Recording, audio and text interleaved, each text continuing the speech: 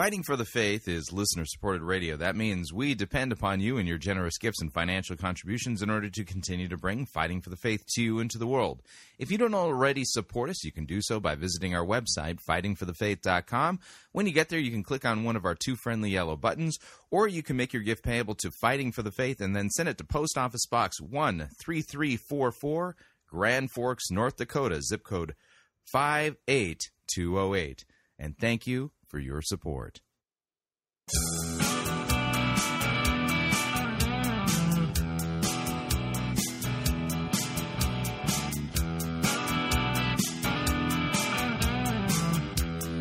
It's time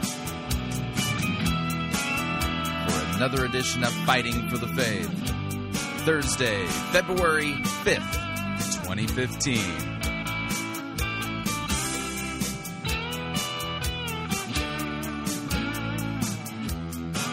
All right, taking a look at the notes here. It's going to be a busy day. Technically, I fly out of town for San Antonio today for the Biblical Worldview Conference.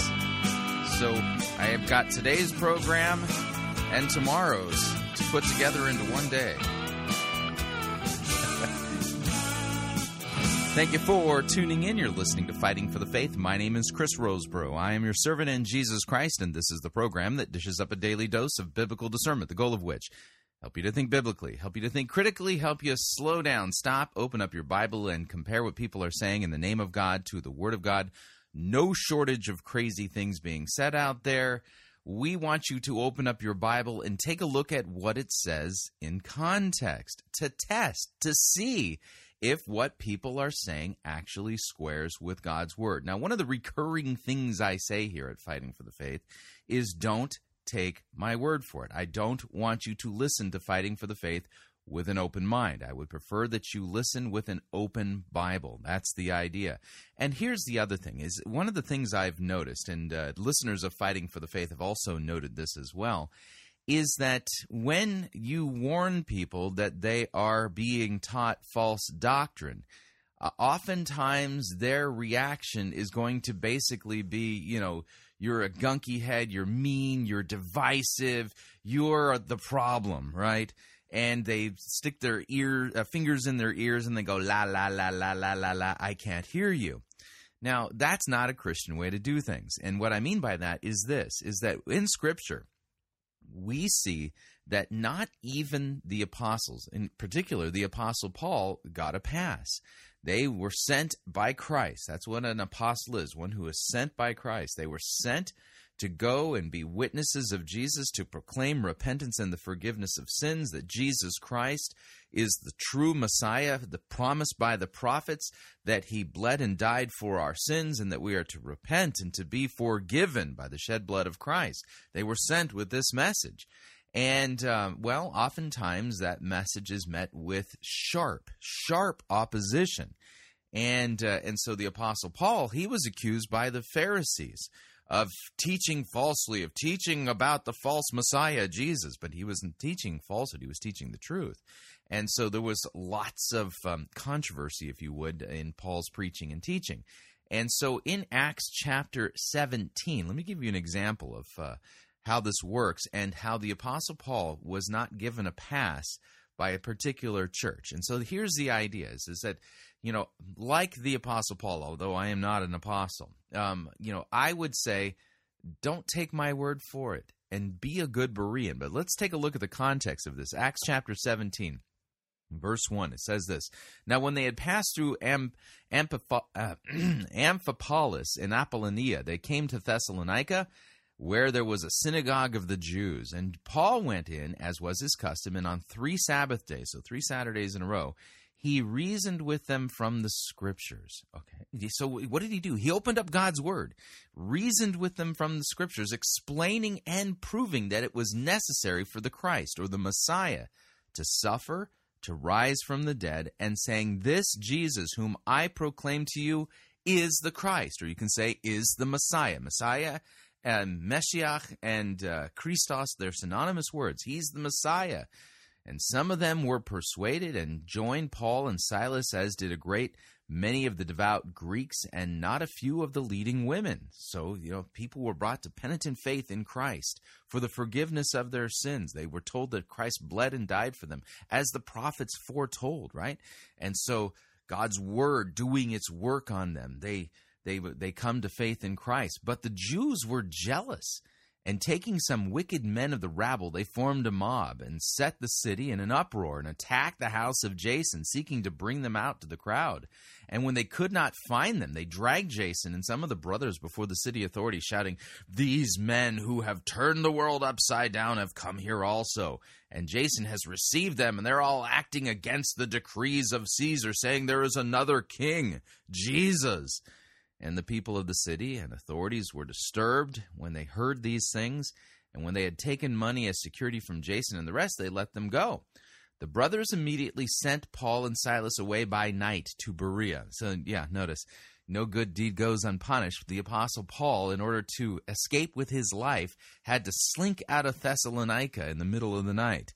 And he and Silas, they went to Berea. Let's hear what happened there. And when they arrived, they went into the Jewish synagogue. Now these Jews were more noble than those in Thessalonica. They received the word with all eagerness, examining the scriptures daily to see if these things were so. Many of them therefore believed, with not a few Greek women of high standing as well as men. So here's the idea. Okay. I'm here proclaiming to you a message that Christ has bled and died for you, and also saying that what many people are being taught, maybe you are being taught in your church regarding Jesus and regarding sound doctrine and what the Bible says, may not actually be true. You may be being taught false doctrine. And so I'm not asking you to take my word for it, but what I'm asking you to do is open up your Bible and do what the Bereans did, to see if what I'm saying is true. Look into the scriptures yourselves. And scripture says of the Bereans that they had a noble character when they did this. Not that they were being divisive. They were not. Not that they were being gunky heads and they just needed to submit and be quiet. No. It says that they had a more noble character, and that they tested to see if what the Apostle Paul, somebody who far outranks me in the body of Christ, the Apostle Paul, who was an eyewitness to the resurrection of Jesus, because Jesus appeared to him on the road to Damascus when he was on his way there to kill Christians and round them up and arrest them, right? And this is the man who, set the world on fire, if you would, by going and proclaiming Jesus as the Messiah. And it says of the Bereans that they had a noble character because they tested to see if the things he was saying were so. So test to see if what I'm saying is true, if the warnings that I am giving regarding false teaching, false doctrine, Bible twisting, narcissistic eisegesis, whether or not what I'm saying is accurate, it's true. Don't listen with an open mind, listen with an open Bible and see for yourself. And over and again, we find that people who will take that challenge, so to speak, they find that what I'm saying and what I'm warning against is true. And so just something to keep in mind. Now, let's talk about what we're going to do on today's episode of Fighting for the Faith. We have a few things we need to do in hour number one, and I think we'll have time to get to all of them. We're going to begin with a William Tapley, the third eagle of the apocalypse, co-prophet of the end times update. And I got to tell you, I'm a little disappointed. Yeah, I mean, I thought for sure that with that Katy Perry Super Bowl extravaganza, and clearly all of the Illuminati symbols that were present. By the way, I think there were in Katy Perry's Super Bowl halftime show. I'm surprised he hasn't yet chimed in on it. Instead, the video he just released yesterday is talking about the Illuminati trying to communicate to us through the latest iPad commercial. And this is the second video he's done on that. So we'll check in with William Tapley to see what he's up with. Then we'll switch gears. And what we're going to listen to is Katie Souza and Patricia King talking about soul decrees.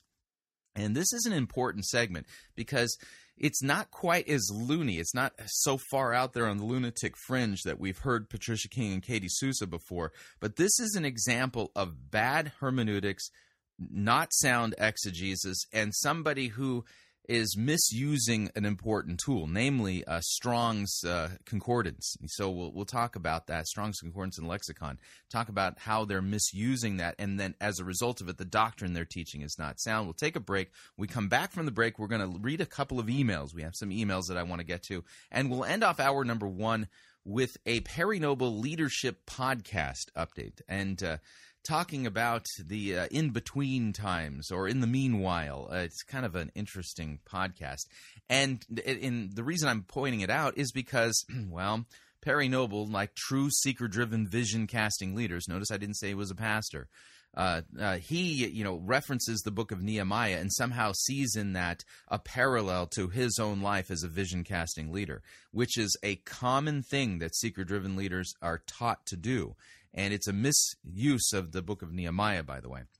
And then in hour number 2, we're going to review a sermon from a church we have never reviewed a sermon before from.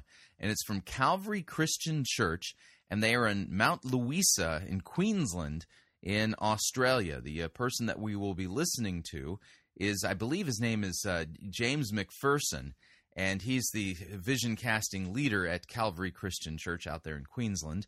And, yeah, this is quite the butchering of Scripture, and I'll kind of save it for hour number 2, but I'll give you a hint. What he's going to basically do is find all kinds of fault in Noah where there is no fault, because this guy doesn't know how to rightly handle God's Word. It's quite the Bible twist, and the sermon we'll be listening to, I think, is entitled Living Large. This is part 3 in his Living Large sermon series. So that will round out today's episode of Fighting for the Faith.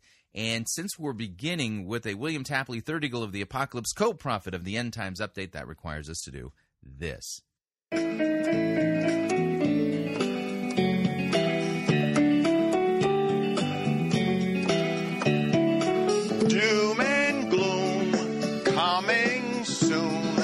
Listen to Third Eagle's tune. Doom and gloom. God is telling us the end is coming soon. Very soon. You'll see signs up in the sun and stars and moon. Doom and gloom. Very soon. Rapture comes at night or noon. Doom and gloom. Very soon. If you're ready, you will meet the bride and groom. All right, that's Doom and Gloom Coming Soon, written by Third Eagle himself, and performed by him. Mad Casio skills there. Now, what we're going to be listening to is the most recent video posted by William Tapley entitled iPad Ad, Prince William is the Antichrist. Who knew? Anyway... this is the second video of his analysis, prophetic analysis, apparently, of the latest iPad commercial. And again, I got to tell you, disappointed, totally disappointed. I would have thought by now he would have some prophetic insight and analysis of Katy Perry's performance, but I'm sure it's forthcoming. It just seems like it's right up his alley. But here's William Tapley to explain to us some of the prophetic significance of the latest iPad commercial. Here we go. Welcome to Revelation Unraveled. I am your host, William Tapley, also known as the Third Eagle of the Apocalypse and the co-prophet of these end times. This will be part 2 in my series on that new iPad commercial called Change is in the Air. And I have discovered another amazing feature of this commercial, and that is that the Illuminati, who undoubtedly made this commercial, try to tell us that Prince William is their candidate for the Antichrist.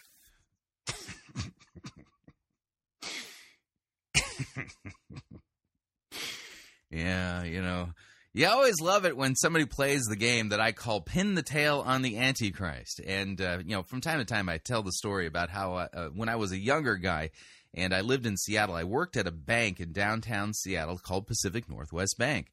And no joke, we had a Vietnam veteran who would come in from time to time. And I remember this very distinctly because it was one of the most bizarre conversations I'd ever had with anybody. And, he was cashing his monthly disability check and proceeded to ask me if it was true whether or not I thought that Nancy Reagan was the Antichrist. And you see, oh, man. Now, before you think that William Tapley is actually thinking that Prince William is the Antichrist, well, let me dispel that myth right now. He does not believe that. In fact, the very next thing he says makes it clear that he doesn't believe that Prince William is the Antichrist.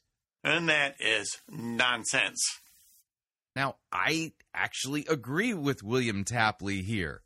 Yeah, when you read the biblical description of the man of lawlessness from the book of, I think, 2 Thessalonians, it's clear that this is a religious leader.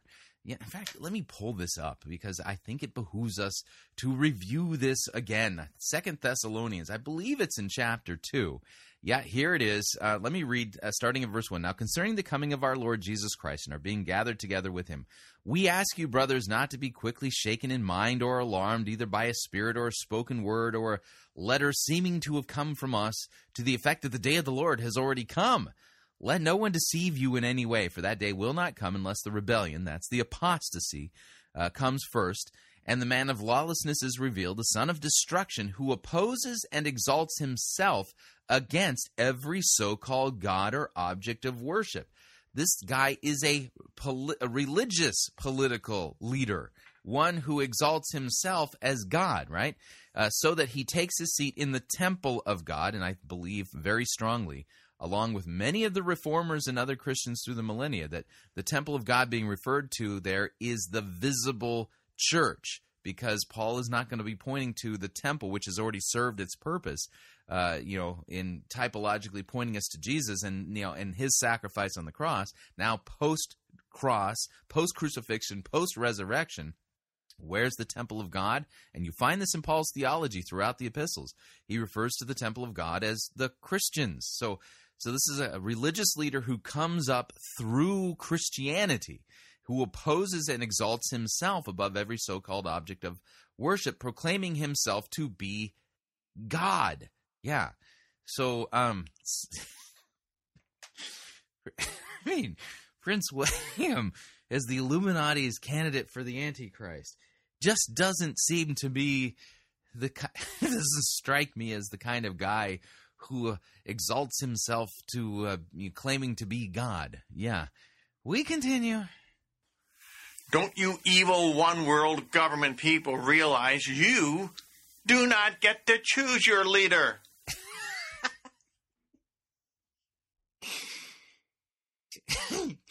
So William Tapley here is speaking to the Illuminati as if the Illuminati are the ones who are behind the iPad commercial, sending secret eschatological messages. Oh, this is just great. In Daniel 4:17, Almighty God says, I will appoint the basest man over them. Almighty God will choose the Antichrist, and not you Illuminati people. And there are many other descriptions of the Antichrist in Scripture. For example, you Illuminati people. Isaiah says that he will be the Assyrian. Daniel says he comes from the Roman Empire. In fact, Daniel pinpoints the location of where the Antichrist comes from, and that is Istanbul, Turkey. Prince William does not fulfill these prophecies. I agree. Totally agree. Okay. I think we get the point. Again, we point out William Tapley for several reasons. One, he's the poster boy for what we call Great Commission creep here at Fighting for the Faith. Somebody who's not actually making disciples of all nations, proclaiming repentance and the forgiveness of sins in Jesus' name, baptizing and teaching all that Christ has commanded. No. But also giving an example of what it looks like when somebody has literally cooked their brain on eschatological code cracking. And the thing is that William Tapley doesn't have any chops, but there's other guys out there who have better chops than William Tapley. but they're just as off topic and loony as he is. It's easier to spot with him than when we get to the guys who are really popular in the visible church who are doing the same thing as William Tapley. It becomes a lot easier to spot them. Okay, moving along. So, have you heard of soul decrees? Yeah, neither have I until this latest episode of Patricia King's television program, where she interviews Katie Souza to talk about soul decrees. And this is an example, by the way, of misusing the Strong's Greek lexicon concordance thingy that many people look to. So this is an example of somebody basically trying to say that the Greek says something, making an appeal to the original languages without actually knowing the biblical languages and how they work. So you have to be careful in how you use Strong's concordance and especially the Greek lexicon portion of it. But here's Patricia King to set up her conversation with Katie Souza, and we'll demonstrate what's going wrong along the way. Here we go.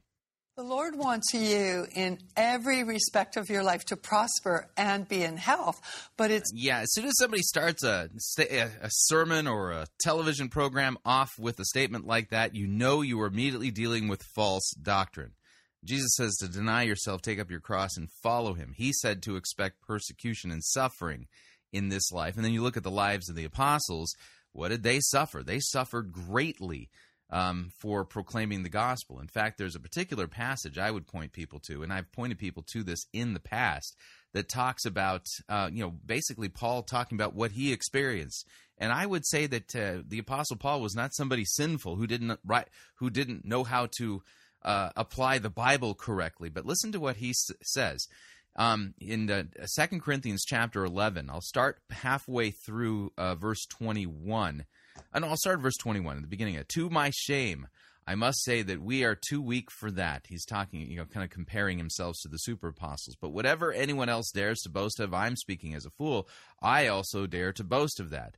Are they Hebrews? These are the super apostles. Well, so am I. Are they Israelites? Well, so am I. Are they offspring of Abraham? Well, so am I. Are they servants of Christ? Well, I am a better one.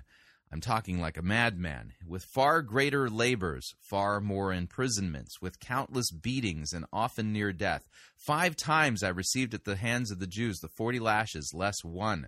3 times I was beaten with rods. Once I was stoned. 3 times I was shipwrecked, a night and a day adrift at sea, on frequent journeys, in danger from rivers, danger from robbers, danger from my own people, danger from the Gentiles, danger in the city, danger in the wilderness, danger at sea, danger from false brothers, in toil and hardship, through many a sleepless night, in hunger and thirst, often without food, in cold and exposure. And apart from other things, there's the daily pressure on me of my anxiety for all of the churches. Who is weak, and I am not weak? Who is made to fall, and I am not indignant? Well, if God wants to prosper you in all ways, right?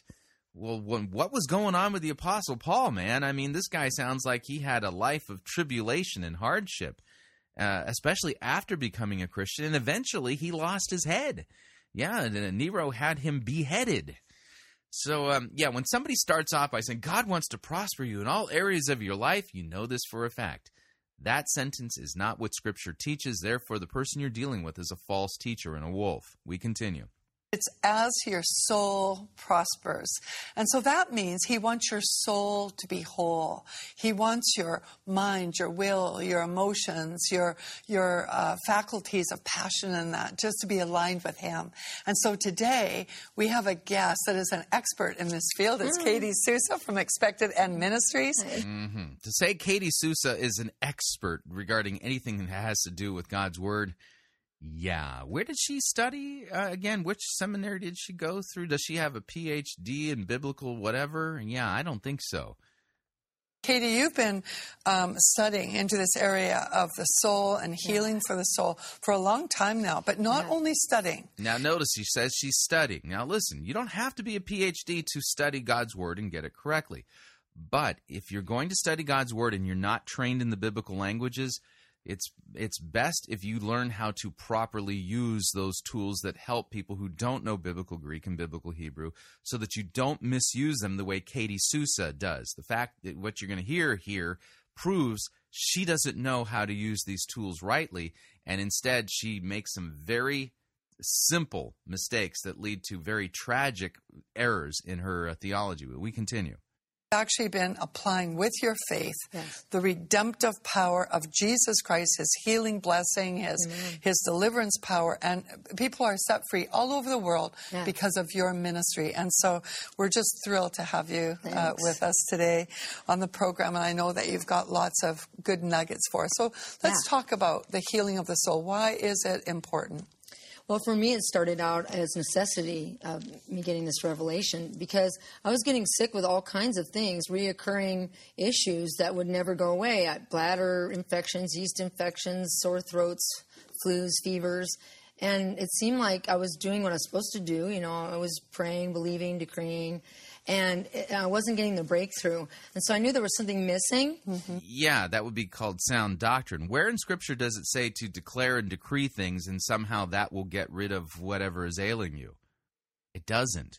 God's Word doesn't teach this. So already, you know, strike two strikes so far. I mean, and we're just minutes, you know, into this video.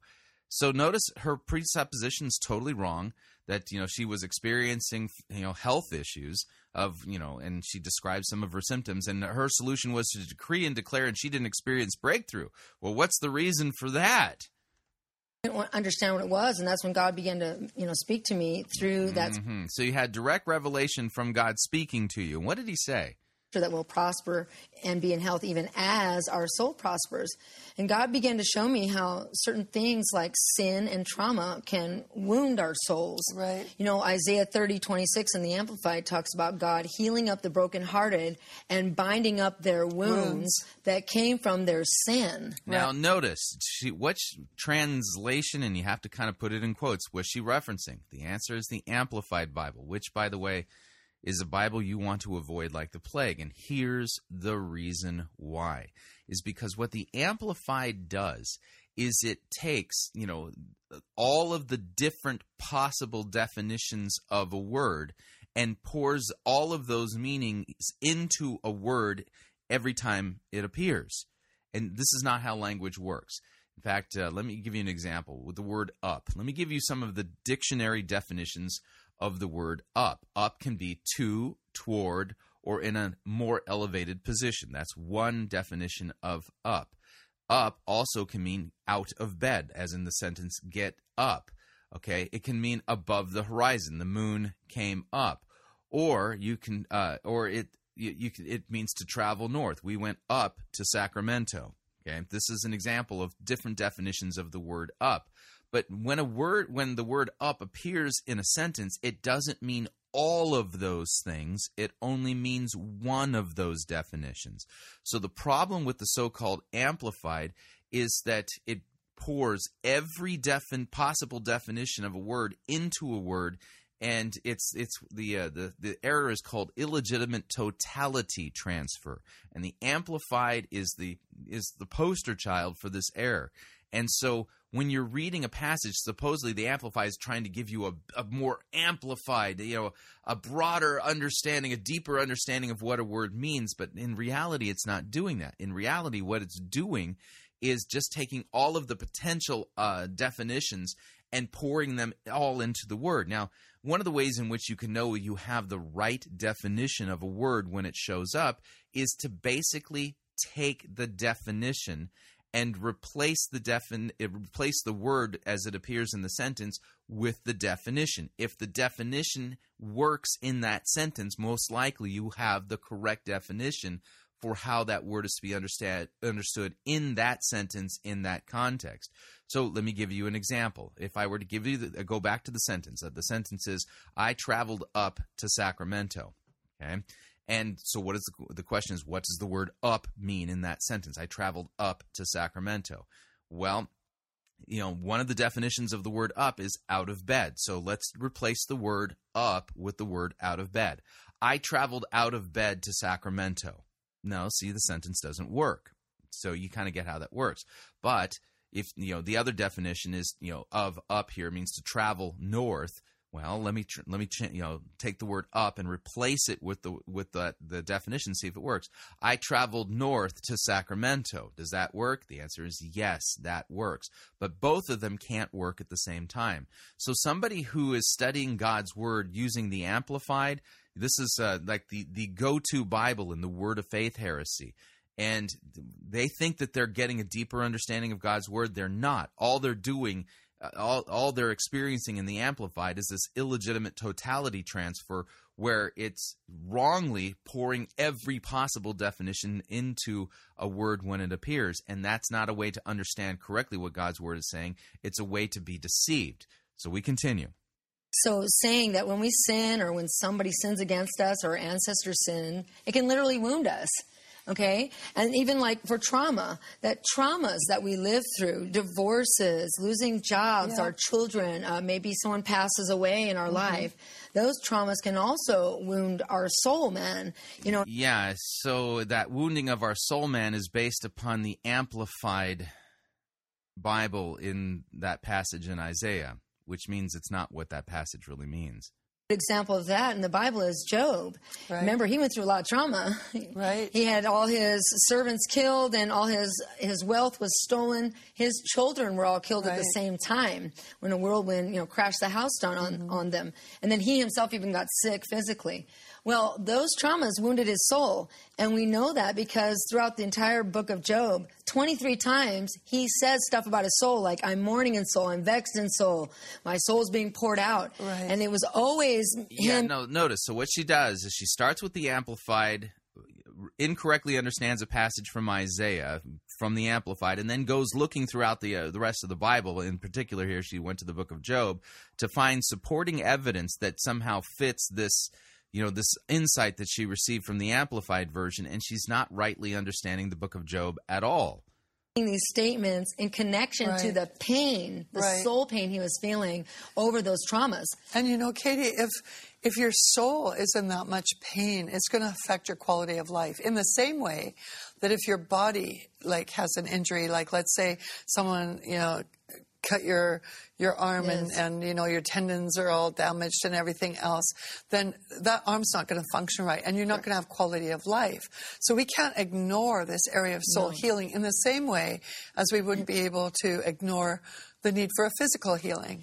Yeah, and even doctors will say that when you've lived through a traumatic event or something has stressed you in your inner man, they don't even really necessarily call it the soul, but they say that 80 to 90% of their patients that have a serious, even a deadly illness, have suffered some sort of a event like that has been traumatizing to them. So what happens in here directly affects everything out here, including the physical body. Right. And yet everything that she's saying is built off of a false foundation from a wrong reading from a passage in Isaiah using the Amplified. Interesting. And yet she said, the Lord is the one who revealed this to her. As we go around teaching people how to get healed in their soul, we see thousands and thousands of miracles. I mean, I saw a man grow a lung back that he lost from cancer. Yeah, I'd like to see the medical records on that, the before and after. I mean, don't you think that if somebody had, lost a lung, to cancer, that it was taken out of their body and then it regrew, that would be like all over the news. Man regrows lung. No kidding. Here's the proof. This is the before and after MRI, right? So that's the other thing you'll notice is that these people who are claiming these healings all the time and claiming to be receiving direct revelation from God, they spin all these yarns out about people being healed as if it's like no big deal. It's an everyday occurrence. Thousands of people. One guy regrow a lung and stuff like that. Then when you press them for medical records to verify this miracle actually took place, well, you don't ever know the name of the person. You can't somehow reach him. Nope, nothing of the sort. The medical verification for these claims always seems to come up lacking, or it turns out to be non-existent, because when you push them, they never are able to produce it. So she's pulling a fast one. This is a con, and we continue. He got his soul healed. Wow. And I believe the wound that was inside him actually caused the cancer in the first place. Yeah. See, a good biblical example of sickness and the soul is the man at the pool of Bethesda. Remember him? Okay, yeah, I'm familiar with him, John chapter 5. said he had an infirmity for 38 years. Right. That's a long time to be sick. And a lot of people are in that situation. Right, exactly. Especially today. Yes. 'Cause there's so many mysterious illnesses that Yeah, so many mysterious illnesses. Where do they possibly come from? Now, watch what she's going to do here. She's going to make an appeal to Strong's, although my copy of Strong's doesn't say what she says it says. doctors don't know how to diagnose. Because they don't know how to diagnose the soul. And I think that's one of the issues. Right. Yeah, but Katie Sousa's figured out because the Lord showed her, you know. Man at the pool, 38 years, what was it that made him in that state for that long? Right. Well, the Bible says he had an infirmity for 38 years. If you look up that word infirmity in the Strong's, it means weakness and infirmity of the body and of the soul. Now, let's take a look at that one real quick here. I happen to have Strong's Enhanced Greek Lexicon, and the number we're looking for in Strong's is word number 769, astheneia. Now, notice that she used the word "and." That's kind of the problem. Okay, we've already set this up that a word can only mean one thing in a particular context. So, astheneia, here's what's given from Strong's, okay? Here's what it can be translated. Translates as infirmity 17 times, weakness 5 times, disease once, sickness once. So notice that Strong's points out the fact that it's translated different ways, different times in Scripture, notes how it's translated. And so definition number 1 is want of strength, weakness, infirmity of the body. It's native weakness and frailty, feebleness of health or sickness, or, now notice I said or, infirmity of the soul, want of strength and capacity requisite to understand a thing, to do things great and glorious, to restrain corrupt desires, and to bear trials and troubles. So it can mean an infirmity of the body, or, not and, or it can be an infirmity of the soul, but it can't be both at the same time. So what Katie Sousa here, again, she's doing, this is called illegitimate totality transfer, and if you use Strong's to help you understand the underlying Greek text of English translation, but you don't know Greek, you need to know that you can't take every definition and pour it into a word. That's not how language works. Instead, you are to understand what the word means in context. So the question is, in context, what does astheneia mean in John chapter 5, specifically John chapter 5, verse 5? Now, let me read to you from the ESV. We'll pull this up, and we'll do a little bit of work with some different translations just to take a look. So John chapter 5, I'll start at verse 1 in the ESV. After this, there was a feast of the Jews, and Jesus went up to Jerusalem. Now there was in Jerusalem by the sheep gate a pool in Aramaic called Bethesda, which has a 5-roofed colonnade, and in these lay a multitude of invalids, blind, lame, and paralyzed. One man was there who had been an invalid for 38 years. So the ESV translates the Greek word astheneia as invalid, referring to a bodily ailment. And it's not bodily ailment and ailment or infirmity of the soul. No, that's not how the word works. Now let's take a look at what the NIV does with verse 5. One who was there had been an invalid. So the NIV from 1984 translates astheneia as invalid, referring to his physical body. Let's take a look at the NASB. The NASB in verse 5 translates it as a certain man was there who had been 38 years in his sickness. So the NASB translates it as sickness, again referring to a physical ailment. So you get the idea. They're all kind of capturing the physical aspect of it, but it can't be and infirmity of the soul. No, it's infirmity of the body that is being referred to.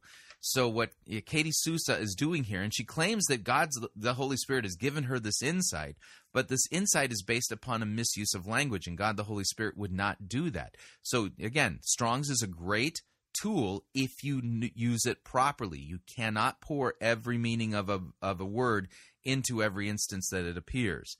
So let's listen a little bit more. So it was saying that he had a wound inside of his inner man that was causing the sickness. Now, where did that wound come from? Right. No, that's not what the text says at all. This is not sound biblical exegesis. You don't know Greek, and you don't know how to properly use Strong's as a tool. You're twisting God's word with it.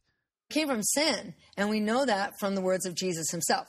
What did he say to that man after he got him healed? He saw him in the temple. He said, I see you're well now. Stop sinning, Right. or something worse may happen to you. See, when we sin or someone sins against us or our Right. ancestors sin, it can wound us and then cause disease. Right. So if somebody sins against you or you sin, which, by the way, you sin daily because Christ taught us to pray daily, forgive us our trespasses as we forgive those who trespass against us. That is a daily prayer. So we've got a huge problem here. But that's the kind of the idea. Yeah, again, you'll notice that this isn't far out there on the lunatic fringe, but the conclusions she's drawing are based upon a false understanding and a misuse of Strong's Concordance, which is a very typical thing to do. So if you're going to, I do not recommend the Amplified at all. If you have a copy of that thing, get rid of it. And if you're going to use Strong's, you have to understand that it's just like a dictionary. It'll tell you the possible definitions, but in any given context, only one of those definitions is the correct definition, not all of them, as if somehow that sheds all this light. So, you got to be very careful how you use Strong's, especially if you're not trained in how to understand and read the biblical languages. Okay, we're up on our first break. If you'd like to email me regarding anything you've heard on this edition or any previous editions of Fighting for the Faith, you could do so. My email address is talkback@fightingforthefaith.com, or you can subscribe on Facebook, facebook.com/Pirate Christian. Follow me on Twitter. My name there, @Pirate Christian. Quick break. When we come back, do a little bit of email and then a Perry Noble update. Stay tuned. Don't want to miss them. We will be right back.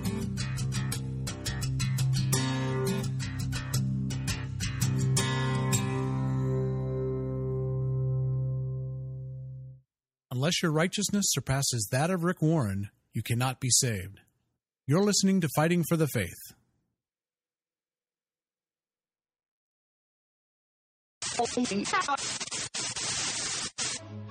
You're listening to Pirate Christian Radio. We'll be taking your false doctrine now.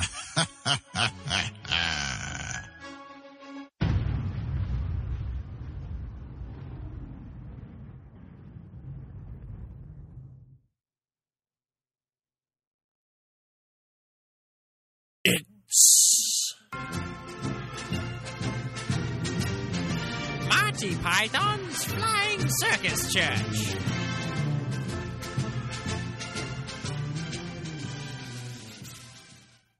My name is Rex, and if you study with my 8-week program, you will learn a self-feeder system that I developed over 2 seasons of preaching in the Octagon. It's called Rex Kwon Do. I need a volunteer to come up here and show that they trust me. Here. Okay, you'll do. Come up here. Bow to your pastor. Bow to your pastor! Okay, now I'm gonna give you one chance. One chance, people. Turn around. Turn around. All right. Now fall back and I'll catch you. Ow. That was pretty good. Now, listen, everybody. The reason why he fell was because he didn't have enough faith. Go sit down. Okay, when I fall in slow motion every time. Now, in addition to what you just saw, if you study with my 8-week program, you're going to learn these things. First off, in Rex Kwon Do, we use the buddy system. No more reading the Bible solo. You need somebody watching your back at all times. Second off, you're going to learn to discipline your image. You think I got where I am today because I dress like Peter Pan here? Take a look at what I'm wearing, people. Bible pants. Yeah, you have to be pretty righteous to rock these babies. Do you think anybody wants a roundhouse kick to the face while I'm wearing these bad boys? Forget about it. Last off, my students will learn how to walk on water, heal babies, raise the dead, and be extreme. Now, for only one $300 seed offering, you can sign up right now for my 8-week program here at Guts Church.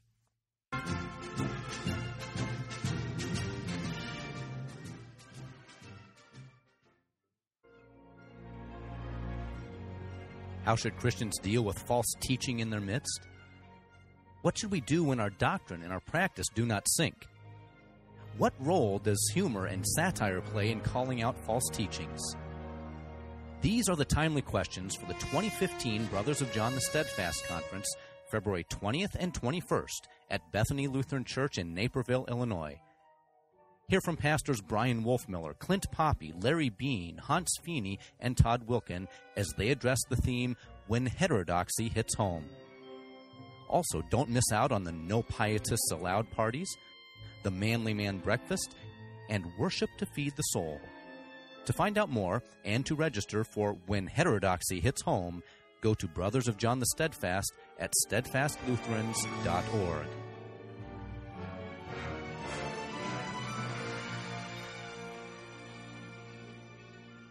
Hi, Chris Rosebrough here to talk about our longtime featured advertiser, Cheapo Air. Doesn't matter if you're traveling for business reasons or for pleasure. Doesn't matter if you're traveling within the United States or abroad. Cheapo Air is the place for you to save literally hundreds of dollars on your airfare, hotel rooms, and rental cars. Visit our website, fightingforthefaith.com. On the side of our website, you'll see our ad banners. Look at the ad banner for Cheapo Air and look on it. There's a promo code. Write the promo code down. Click on the ad banner and then book your travel at the Cheapo Air website, and you'll have the opportunity to enter that promo code for additional savings. Again, fightingforthefaith.com. Write down the promo code, click on the ad banner, and save money on your airfare, hotel rooms, and rental cars today.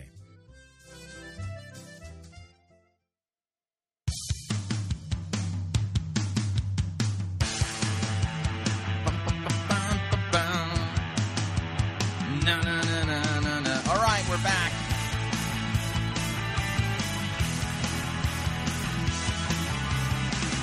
Warning! Listening to Fighting for the Faith could cause you to become supremely dissatisfied with your favorite Bible twisters who appeal to the Amplified and Strong's Concordance and don't know what they're doing. Just a reminder, Fighting for the Faith is listener-supported radio. That means we depend upon you and your generous gifts and financial contributions in order to continue to bring Fighting for the Faith to you and to the world, and you can partner with us by visiting our website, fightingforthefaith.com. When you get there, you'll see our two friendly yellow buttons. One says donate, the other says join our crew. When you join our crew, you're signing up to automatically contribute $8.95 every month to the ongoing work and mission of Fighting for the Faith and Pirate Christian Radio. It's a great way to support us. Of course, if you would like to specify the amount that you would like to contribute, you could do so by clicking on the donate button, or you can make your gift payable to Fighting for the Faith and then send it to Post Office Box 13344, Grand Forks, North Dakota, zip code 58208. And let me thank you for your support, because we cannot do what we're doing here without it. Moving along. Time for some email.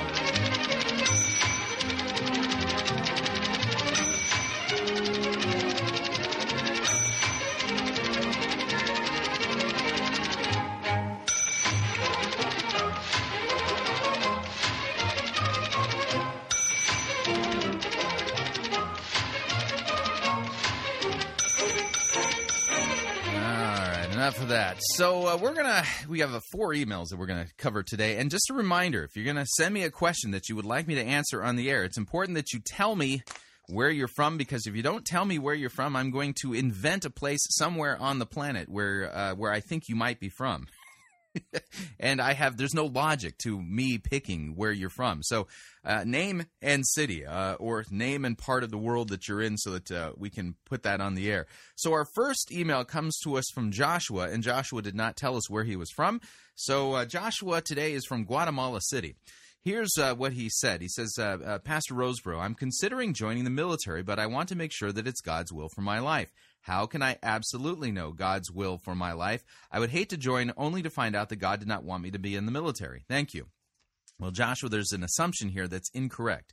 And let's talk about your assumption. Your assumption is that somehow God is up there and he's got this perfect will for you to do, right? And so your job is to somehow figure out the tea leaves and read the mind of God so that you don't make a misstep. That's not how this works at all. In fact, the decisions that you make, this decision you make is actually your decision to make. And so, if you want to know whether or not you should join the military, sit down and ask yourself a few questions. Number one, being in the military is a fine vocation. That is an absolutely godly vocation. And the military oftentimes becomes the extension of the government. The government's role is to punish evildoers and to protect those who are its citizens. So that's a perfectly legit, good, and godly vocation. And if you choose to do this, I would recommend that you do it to the best of your ability, doing it as if your master is Christ and not the guys over you. Because oftentimes in the military, the guys over you, they can be jerks. It just so happens that way, although you might have decent officers over you and things like that. But remember, Jesus is your commander-in-chief, not not anybody else. Although, in the physical, it would be the President of the United States. That's, of course, assuming that you're not really in Guatemala City. So, number one, it's a good vocation. So sit down and ask yourself some questions. What's the reason why you want to go into the military? Is it to serve your neighbor? That's a good reason. Is it because you believe that it's your duty to serve your country? That's a good reason. Will this further your career plans for your life? Maybe the reason why you feel like you need to go into the military is because your family doesn't have lots of financial means, and going into the military and serving your country for a certain amount of time enables you to access a GI Bill where you can go to college. That is another good reason to serve in the military. And so, if these things make sense, and, then sit there and understand this. This is your decision to make. And so it's not as if you choose to go in the military, that somehow if that was God's perfect will, now you're off track. Or if you decide to go into the military and God did not want you to do that, now you how is God going to get you to where? No. You see, the thing is that God has put this decision in your hands to make. So make a godly decision. That's the way to do this. Next question comes to us from Chris in Blacksburg, South Carolina. And here he writes, he says, Chris, my question is, do you think that prosperity preachers are only preaching the things they do for shameful gain, or do you think that they are just confused and misguided? Now, I understand the reason you asked this, and we'll kind of get to that. I do believe that there are some people who are prosperity preachers who know that they are doing what they're doing in order to teach for shameful gain things they ought not to teach. That being the case, there are some people who grow up under the false teaching of prosperity preachers who legitimately falsely believe that that's true Christianity and true biblical doctrine because they grew up under it. The problem is that doesn't let them off the hook. And so, whether their motives are because they truly believe this is the truth or whether or not they are pulling the wool over people's eyes, it doesn't change the fact that what they're teaching is rank heresy and is not in accord with the truth. And so, there are people out there, and some people point to Joel Osteen as an example, a guy who grew up in the Word of Faith heresy, who kind of comes by it legitimately, but that doesn't let him off the hook. It kind of doesn't really matter in the end now, does it? Because false doctrine, whether it's taught from so-called good motives or bad motives, still sends people to hell and is still dangerous. So, yeah, keep that in mind. As for Joel Osteen, well, he practices what he preaches regarding prosperity, and that is a problem. Next question comes to us from Philip, and Philip didn't tell me where he was from, so Philip is from Kathmandu. Here's what he says. Chris, if you were to run into a person from the seeker-driven church, Life Church, what question would you ask them to start them to question about what their church is all about? I'm addressing the believer that is part of the church. Okay, so Philip, here's the idea. If you have limited time, and it's going to be one conversation, what you want to do is spend some time in the Scripture and challenge them, and say something to the effect of, "Listen, I've listened to many of the sermons from Craig Rochelle, and I'm concerned." And you need to have a good reason for your concern. And I think a good place to start would be, listen, Jesus says in the Gospel of John, to the Jews, you diligently search the Scriptures because in them you think you have life. Yet these are the very Scriptures that testify about me.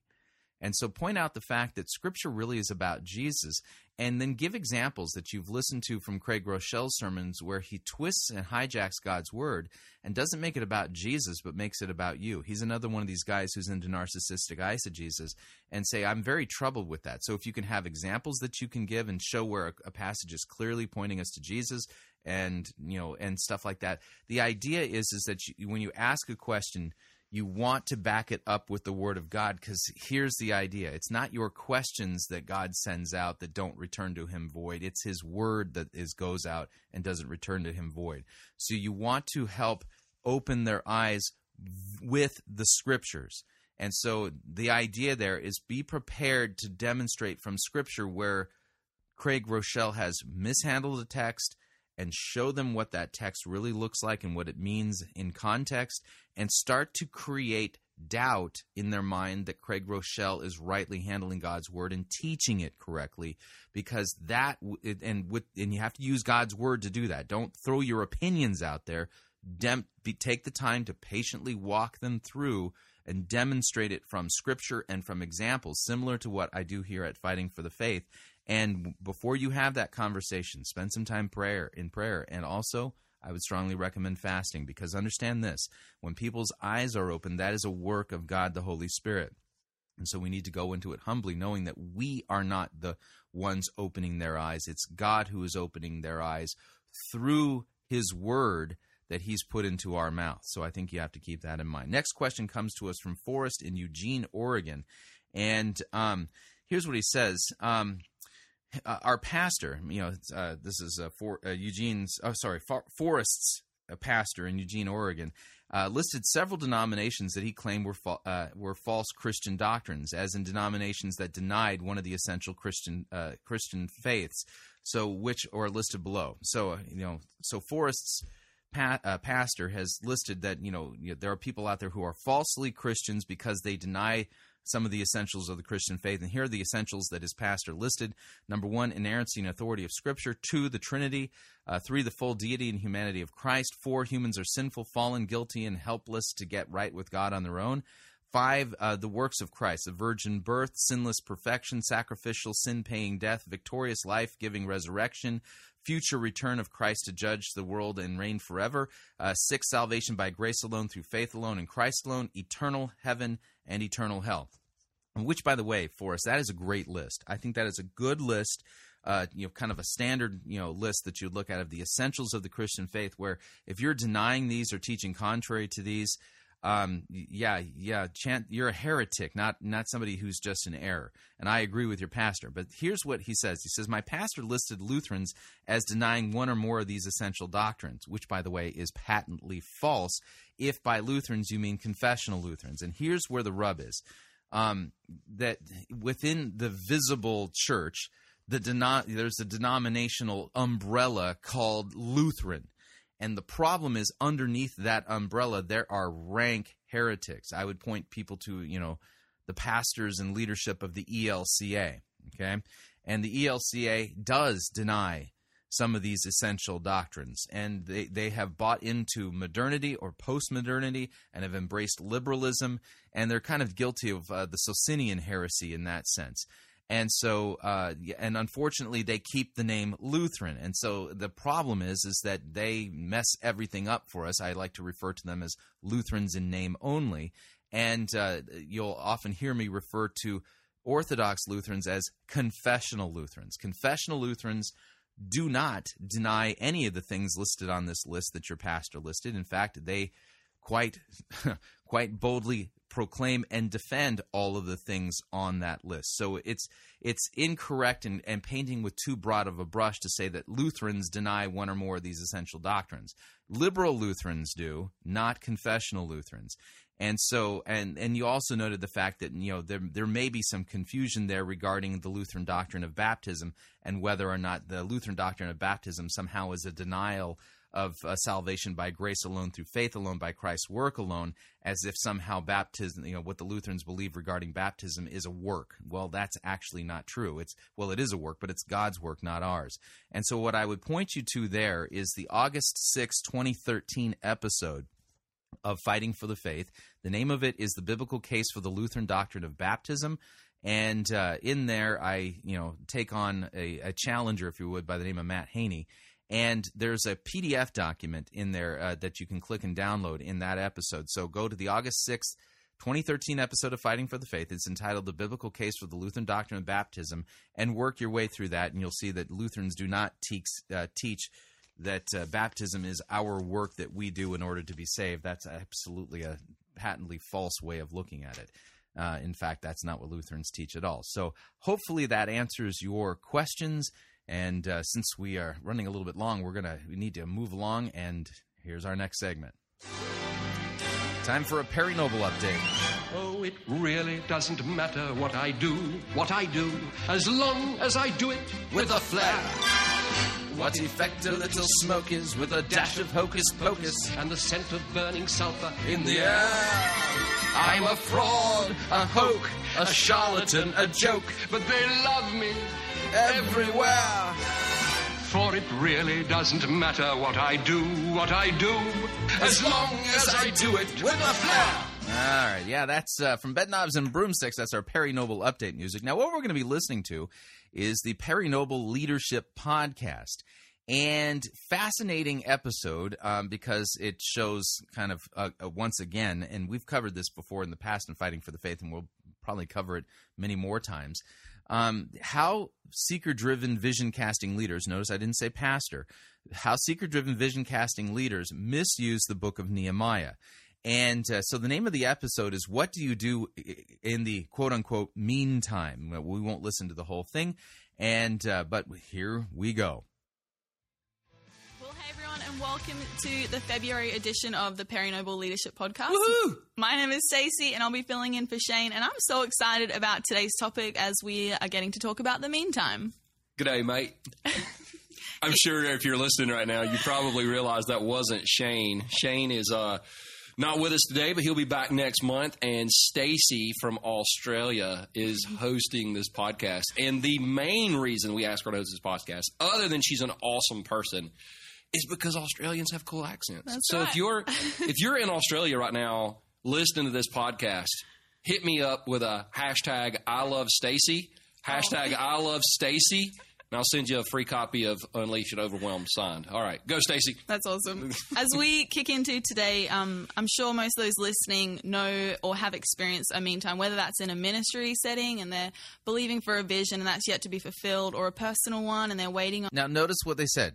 Waiting for a vision that has yet to be fulfilled. One of the major ideas behind vision casting leaders is that they believe that God has uniquely given them a special direct revelation for planting a church, to do church a particular way for the unchurched and stuff like that. Nowhere in Scripture ever does it say that pastors are to receive direct visions from God and in order to plant a church a particular way or whatever like this. The whole premise of the seeker-driven movement is built on a false doctrine and a false leadership model. This is not the leadership model revealed in Scripture for Christ's church. On, their spouse to come along, or maybe a couple waiting on having a child. So I think, Perry, as we enter 2015 with these renewed passions and dreams and hopes and callings, before they become a reality, we're in this waiting period, this meantime. So if we're going to be leaders that last and leaders who do all that God's called us to do, we need to learn how to navigate ourselves and our teams through the meantime. So we need to learn how to navigate our team through the meantime. The meantime would be, well, I got the vision from God, but it hasn't happened yet. Now, listen to the way Perry Noble describes this. In saying that, could you please define this phrase or this season of being in the meantime and what you believe it is? Being in the meantime, so it's kind of like when you're landing a plane, and the plane's about to come in for a landing. Now, notice he's not making an appeal to Scripture. Well, in this sense, Scripture teaches regarding vision casting. When you receive the vision, there's going to be this delay between the receiving of the vision and the fulfilling of the vision, and we call that the meantime. No, he's going to personal anecdote, something that we can also. It's kind of like when you're in a holding pattern when you're on an airplane. You can see the runway, but you can't land yet. But you get put in a holding pattern. And I don't like holding patterns. No leader really enjoys them. But it's kind of like God's holding pattern for us. Kind of like God's holding pattern for us. And where in the Bible does it teach this? So we're not quite landing yet. We can see the runway, but it's going to be a little while before we get there. And the frustrating thing about a holding pattern is you don't know how long a holding pattern is. For example, people ask me, when did you know you were going to start New Spring Church? And the answer to that's the fall of 1996. And they're like, well, when did you start New Spring Church? And I said, the fall of 1999. So for 3 years, I was in this in the meantime thing. Yeah, so you received a vision from God in 96, but it didn't come to fruition until 1999, huh? And so it was God clearly told me what I was going to do. And so God told you to do what you're doing at New Spring.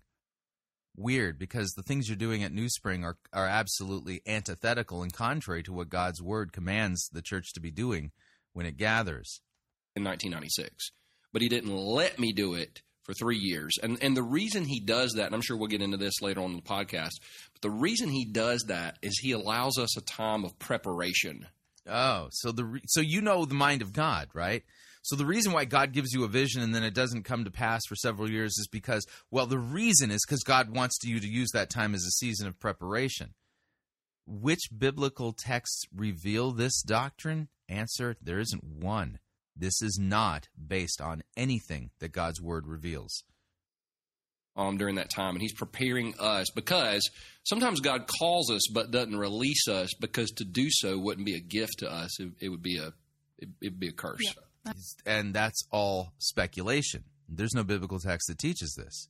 That's right. So for you, the purpose of the meantime, which I guess is moving on to the next question, the purpose of the meantime is mainly preparation. For some people, it's preparation. For some people, it's to learn discipline. And again, which biblical text talks about this meantime thing and why God does it?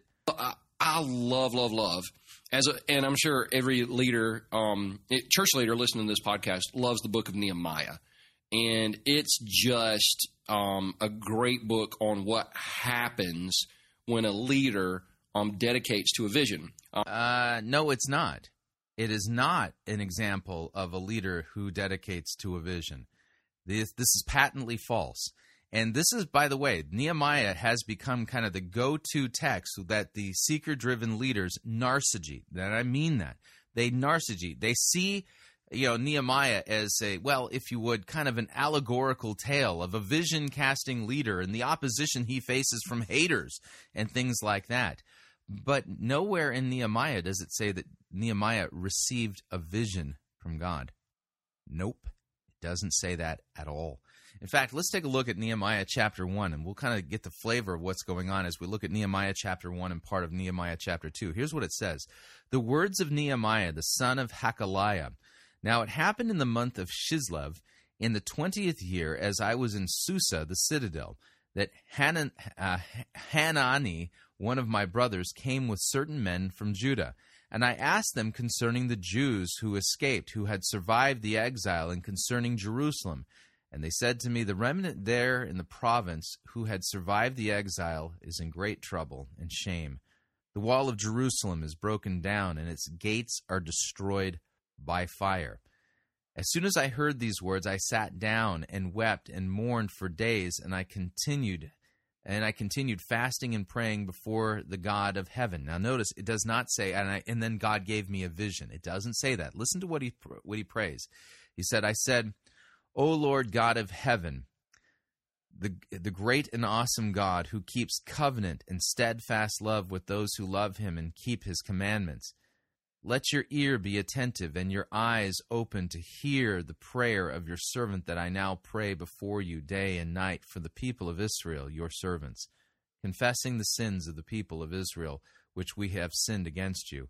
Even I and my father's house have sinned. We have acted very corruptly against you and have not kept the commandments, the statutes, and the rules that you commanded your servant Moses. Remember the word that you commanded your servant Moses, saying, if you are unfaithful, I will scatter you among the peoples. But if you return to me and keep my commandments and do them, though your outcasts are in the uttermost parts of heaven, from there I will gather them and bring them to the place that I have chosen to make my name to dwell there. They are your servants and your people whom you have redeemed by your great power and your strong hand. O Lord, let your ear be attentive to the prayer of your servant and to the prayer of your servants who delight to fear your name, and give success to your servant today, and grant him mercy in the sight of this man.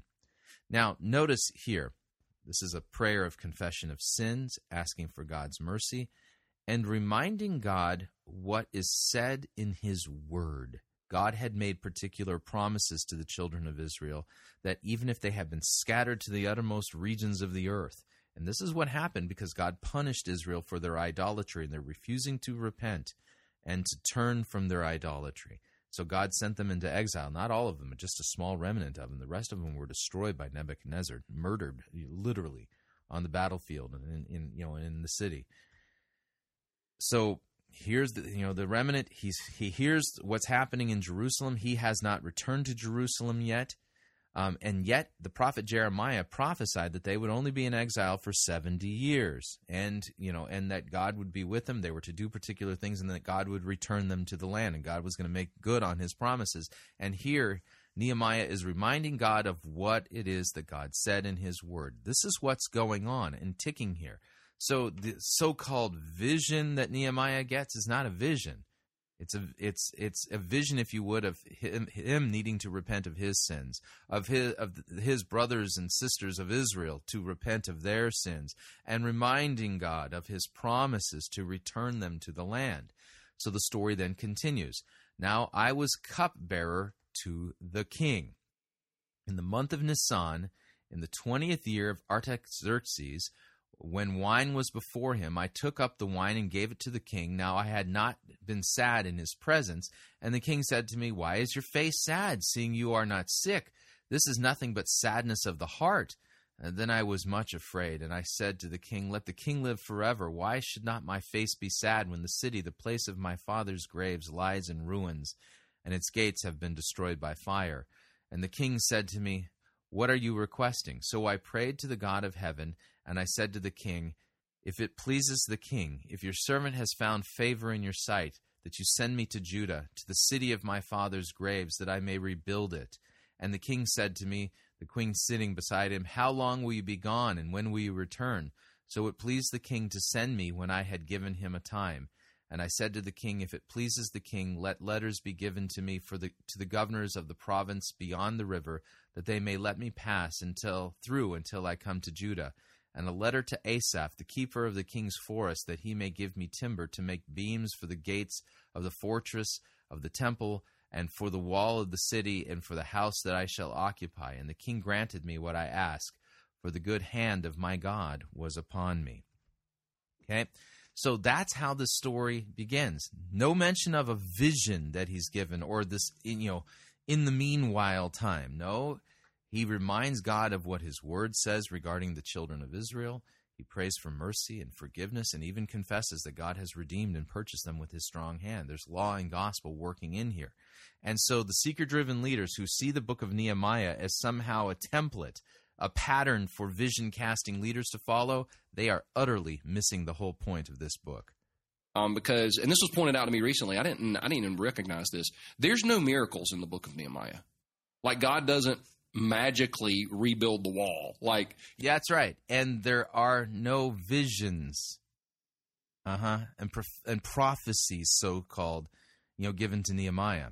The miracle was he gave Nehemiah the vision, I guess.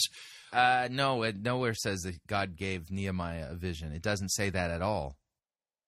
But when Nehemiah got to Jerusalem, the Bible, I think it's in chapter 2, talks about how he walked around the city and he just kind of inspected everything.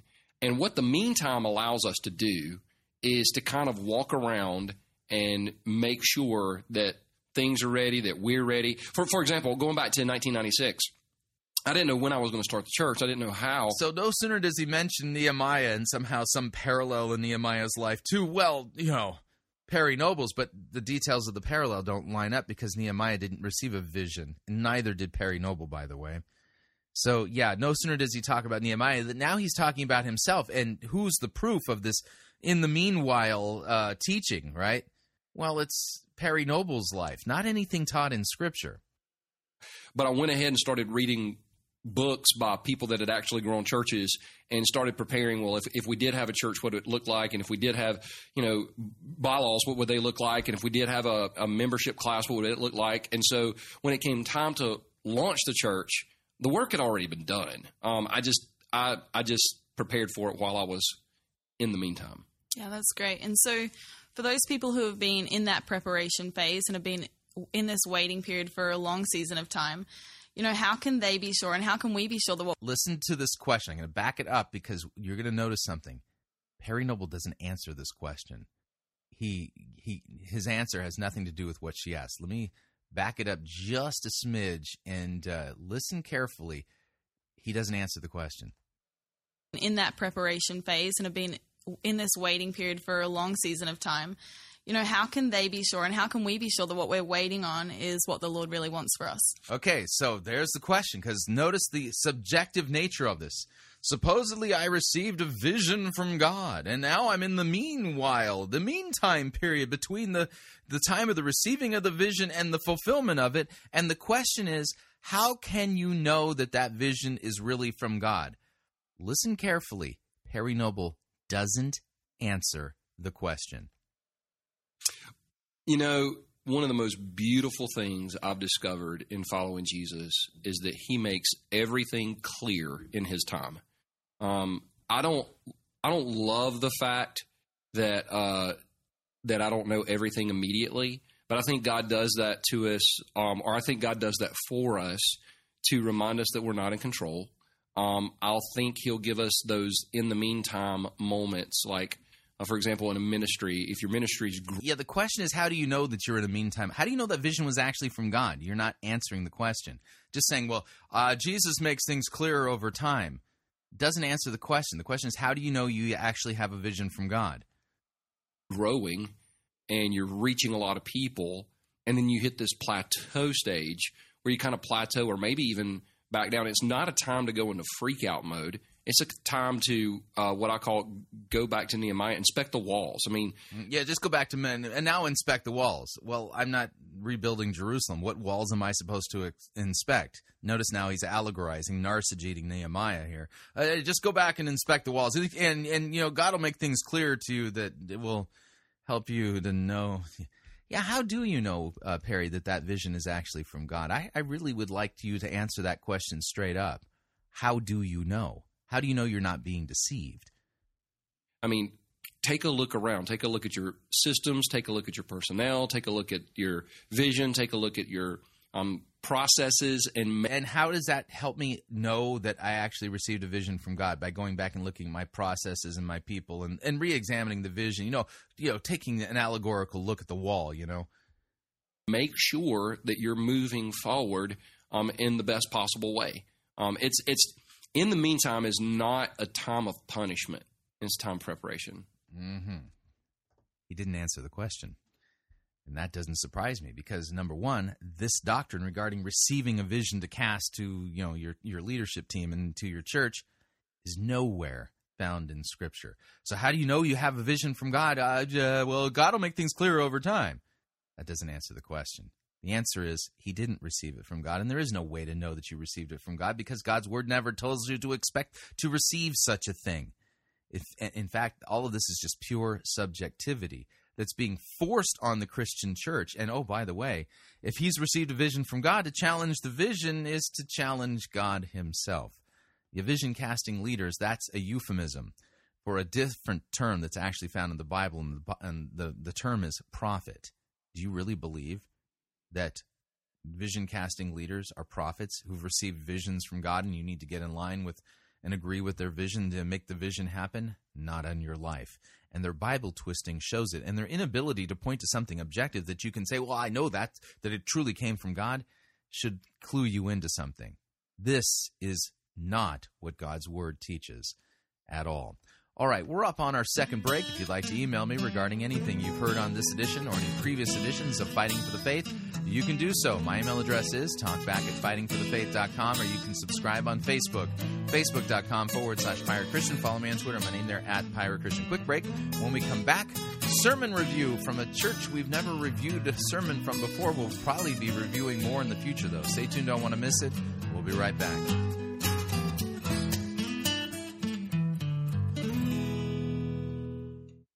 Relevance Schmelevance. We preach Christ crucified for our sins. You're listening to Fighting for the Faith. Pirate Christian Radio Theater presents Death of a Salesman. Are ye a salesman? Why, yes, I am. Can I interest you in some...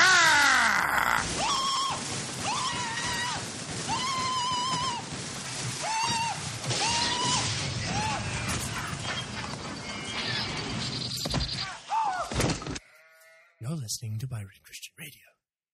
Quiet on set! Lights! Camera!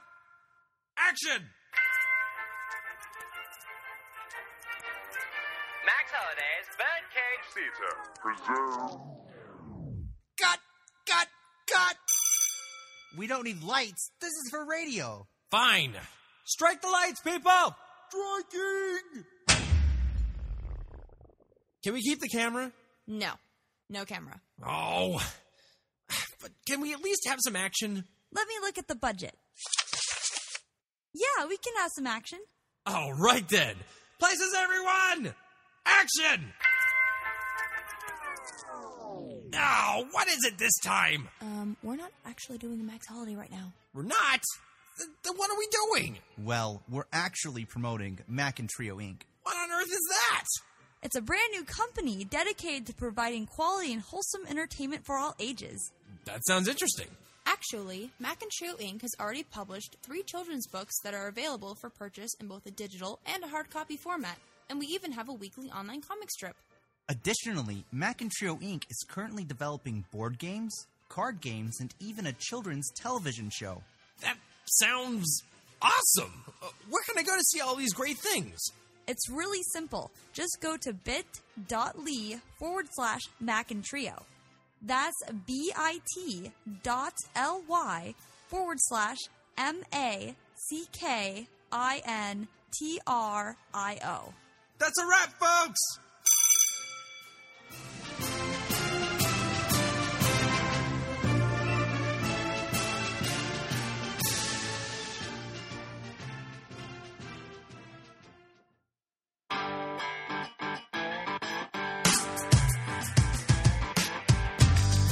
All right, we're back. Hour number 2 of Fighting for the Faith. We're well into it already. Sermon review time. I'm going to do something I normally don't do. At the front of many of the podcasts for the sermons that we review, they tell you a little bit about the church, and oftentimes I cut that out and just get right to the sermon itself. Today I'm not. Today I'm going to actually play it for you because I want you to hear what they say, and I want to point out what's kind of wrong with it.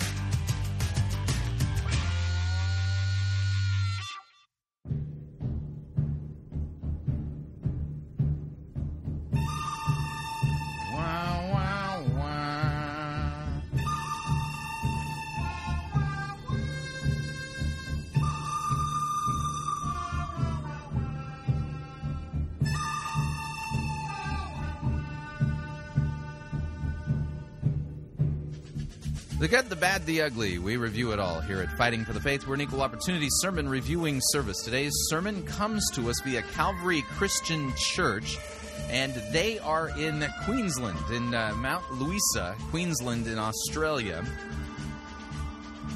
The vision casting leader presiding, his name is vision casting leader James McPherson. The name of the sermon is Living Large, and this is part 3 in the sermon series, and it is a doozer of a twisting of God's Word. Finding things that are just not there, and actually literally casting aspersions on Noah. Yeah, in places where Noah should not be have any aspersions cast on him. We know his sin. It's recorded for us. At least one of his sins is. But, yeah, what he does here is just unbelievable. So let me go ahead and back off on the music, and without any further ado, here is James McPherson and his sermon entitled Living Large, and this is part 3. And again, I'm going to play for you the opening intro to this sermon on the podcast so that you can hear what they say about this church. Here we go. Christian Church is one great church meeting in 3 locations, Townsville, Cairns and on the Sunshine Coast. At Calvary, we believe church should be real simple, to love God, care for one another and serve our world. Okay, love God, care for one another, serve our world. It should be really simple. What is that? Law. Law. Law. Love God, love people, love your community, that's all law. What about belief in Jesus Christ for the forgiveness of sins? Where's faith? Faith in Christ. So notice these seeker-driven churches where their vision statement basically is love God, love people, love neighbor, whatever. That's all law. What about the gospel? We continue. For more information, visit calvarycc.org.au.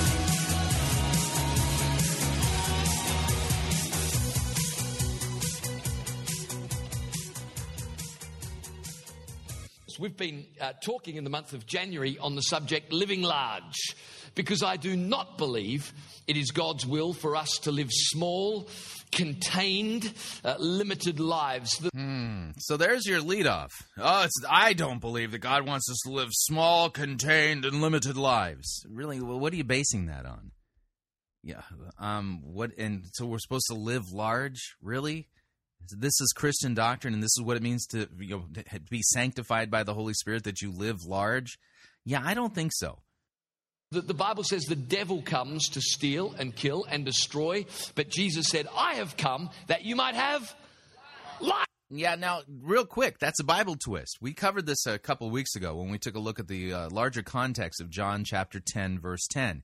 It does not say the devil comes to steal, kill, and destroy. It says the thief comes to steal, kill, and destroy in John chapter 10. In order to understand this, you have to look at it in context. Context begins at John chapter 9, verse 1, and continues into John chapter 10. And the thief that is being referred to there is not the devil. It's false teachers.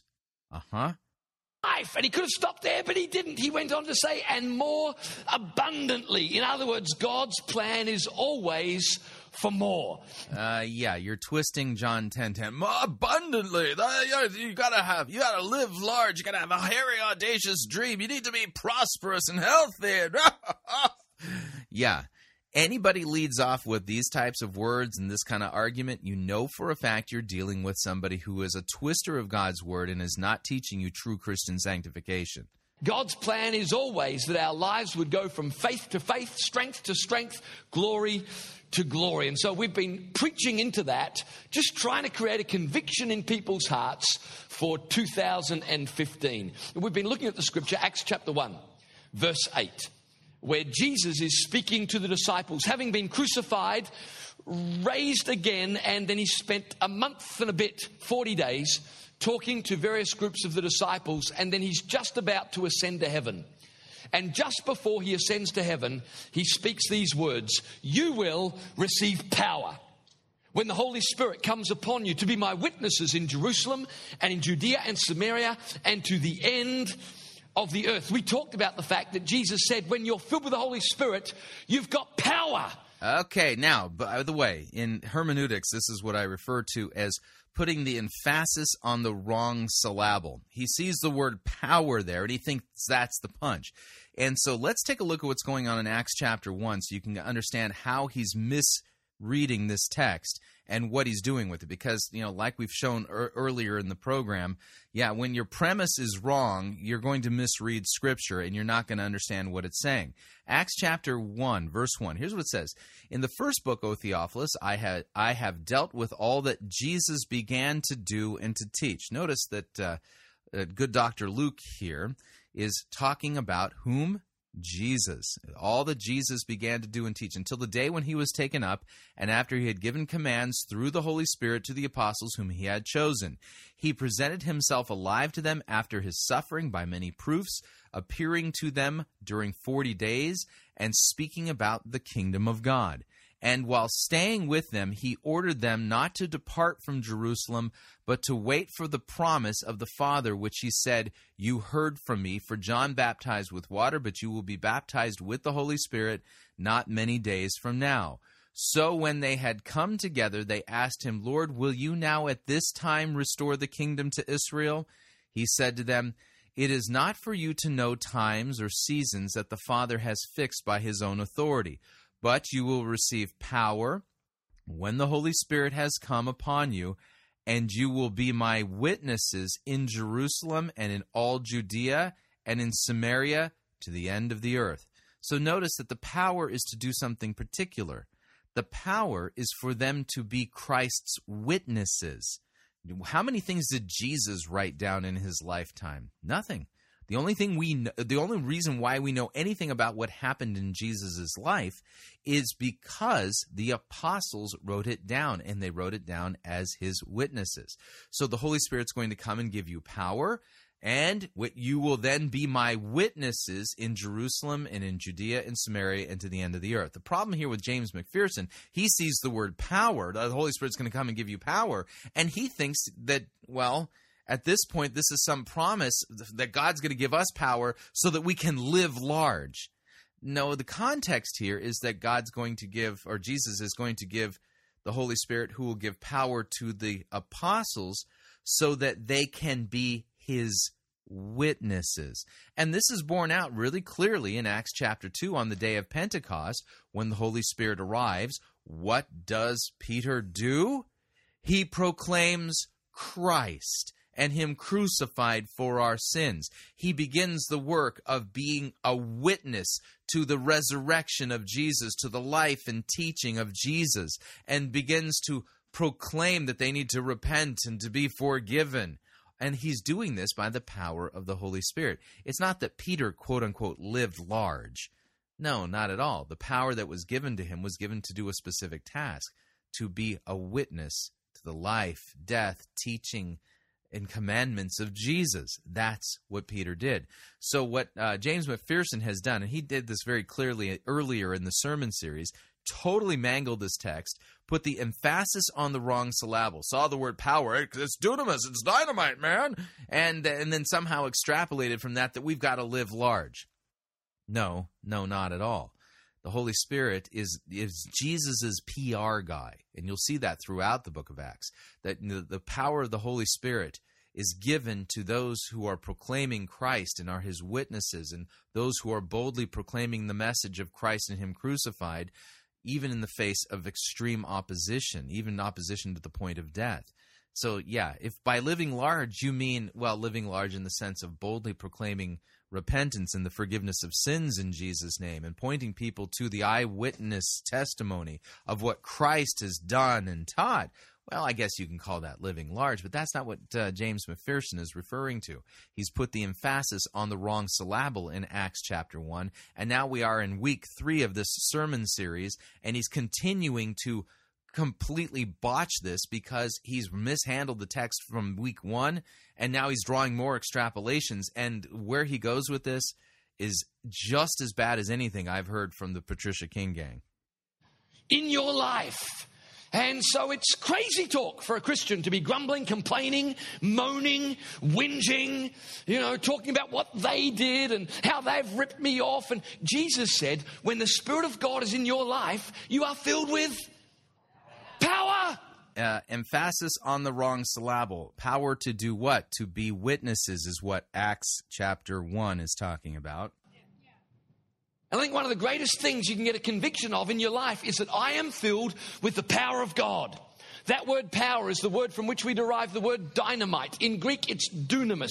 You're misapplying the word. The question is that, yes, it means power there. The question is, what is that power given for in the context of Acts chapter 1? It's given so that they would be witnesses to Christ. It means dynamic, explosive power. Again, just because that's what dunamis means doesn't mean that you're properly understanding how it's being used in that sentence. The Holy Spirit is in your life. There is an energy within you that is able to take you far beyond your natural ability and far beyond anything you naturally pictured or imagined. Listen to what Jesus... Yeah, again, the Holy Spirit's power is used for a particular thing, and that's to proclaim Christ. Why are you using the Holy Spirit's power as if somehow God, the Holy Spirit's going to come upon you so that you can just live large? That's ridiculous. God's word doesn't teach that. Jesus says the Holy Spirit is going to take a hold of your life. There's going to be this energy within you, and it's going to take you not just here in Jerusalem, but to Judea, and not just Judea, but to Samaria, and not just to Samaria, but to as far as you can imagine. To proclaim Christ. To be witnesses of him. The power of God is going to take you. Now, this is a remarkable thing to say to a bunch of fishermen who've never moved much beyond the district in which they were born and raised. And so you can imagine their minds are being blown as Jesus starts talking to them, not just about what they're going to do here, but there. And not just here, and not just there, but everywhere. That the plan of God is big. That the plan of God for your life is much bigger than you. Yeah, this isn't about some plan of God for my life. This power is given to basically witness to Christ. and what he's done. That's what this is talking about. You've put the emphasis on the wrong syllable, and you're just running like a racehorse the wrong way. Have dared to imagine. And so with those words, Jesus ascends to heaven and he's gone. And now I want you to read the next verse. It says, whilst they looked steadfastly toward heaven as he went up, behold, 2 men stood by them in white apparel, who said, Men of Galilee, why do you stand gazing up into heaven? This same Jesus who was taken up from you into heaven will so come in like manner as you saw him go into heaven. In other words, the angels are trying to be very polite. I love the way the angels talk. They say, Men of Galilee, why do you stand gazing up into heaven? Which translated means, get on with it. Yeah, no, actually it doesn't mean that. Because Jesus himself made it clear that in a few days they would receive that power. They hadn't received the Holy Spirit yet. So the angels are not saying, get on with it. That's not what they're saying at all. You're not paying attention to the details of the text. Jesus has told the disciples their ministry will extend to the uttermost parts of the earth. And 15 minutes later, the disciples are standing flat-footed, having not moved even an inch. Yeah, again, there's no expectation in Jesus' last words to them before he ascends for them to somehow begin advancing. They're to wait until the Holy Spirit comes. That's why Jesus says that you will receive power. Not that you have already received it, but you will when the Holy Spirit has come upon you. Had the Holy Spirit fallen on them yet? That doesn't happen until Acts chapter 2. You're twisting God's word here, sir. And some of us are just like that. God gives us a great promise years ago, and we're wondering, when is it going to come to pass? What promises are you talking about that God supposedly gave me years ago? Oh, this is kind of like receiving a direct revelation from God, some grand vision and purpose for your life, which God's word nowhere teaches us to expect. So you become like the little vision-casting leader of your own purpose. Again, this is not taught in Scripture. Well, the word of the Lord for you is this: that word that God gave you in times past will never come true if you don't get up and get on with it. Oh, yeah, right. So the angels say you got to get up and get on with it. So, that word, the Lord, it's not going to happen until you get up and get on with it. Yeah, God's word doesn't teach this. You are twisting God's word and putting something into the biblical text that is not there. And worse, you're using God's name and authority to teach this, which is not taught in Scripture. You're blaspheming at this point, sir. 2015 is the year to get up and get on with all that God has called you to do. And if you're not quite sure, then get up and get on, though not quite sure. But at least have a go at something. Because the truth is, while you're one of those disciples standing stationary, craning your neck upward, waiting for further instructions, other disciples are getting up and getting on with great things that God's called you to do. I want to encourage you this year as we begin a brand new season. Believe for God to do incredible things through your life. Jesus said, when the Spirit comes into your life, you'll receive power. To be His witnesses. Yeah, again, emphasis on the wrong syllable. And it's not just going to be for here, but for there. Everywhere you go, you're going to see the goodness, the blessing, the ability of God. And God's word doesn't say that, especially in Acts chapter 1, verse 8. Acts chapter 1, verse 8 is an invitation to live large. No, it's not at all. It's a historical narrative that tells us that Jesus was going to send the Holy Spirit upon the disciples and give them power to be His witnesses. That's what it says. Nothing about living large here at all. So if you're filled with the Holy Spirit, you do not need special permission to step out in faith. God says, I've given you the power. Now exercise it. This is an incredibly important thing. No, that's not what this text says at all. If we as Christians have received the Holy Spirit, so go and proclaim Christ, well, then you might have something of an argument. But that's not what you're saying. You're twisting God's word here. Because there are so many Christians to whom God has invested and given great possibility who remain flat-footed, hesitant and worried too scared to do anything. And then they wonder why other people are moving forward and they're not. And then they become critical and cynical. And the issue is that having received the encouragement from God, then it's up to us to take steps of faith. The Bible says the righteous are as bold as a lion. No one illustrates this to me better than Noah. I happen to know a few things about Noah. I've been rambling my way through the book of Genesis, and that's one of the reasons why I chose this sermon to review, because what he's about to say here is utterly blasphemous.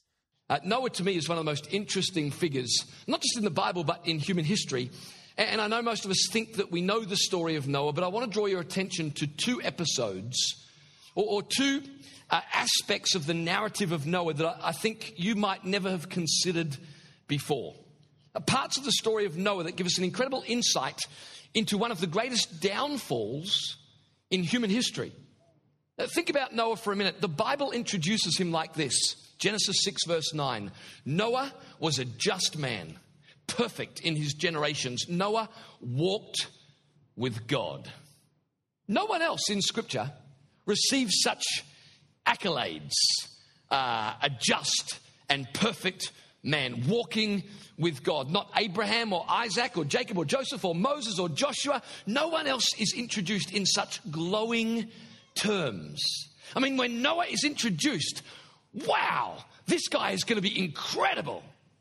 Now listen to the end of Noah's life, just a few chapters later. In Genesis chapter 9, we read, and Noah began to be a farmer, and he planted a vineyard. Then he drank of the wine and was drunk, and became uncovered in his tent. And Ham, the father of Canaan, saw the nakedness of his father and told his brothers outside. But Shem and Japheth, being honorable boys, took a garment, laid it on both their shoulders and went backward and covered the nakedness of their father. Their faces were turned away and they did not see their father's nakedness. Now, here's the point. The care that Shem and Japheth showed toward their father doesn't disguise their embarrassment. Think about it. The sole human being deemed worthy of saving from the flood ends up drunk, naked, barely conscious. No. Yeah, every one of the patriarchs of the Old Testament are shown to be sinners. There's only one in Scripture who is without sin, and that is Jesus.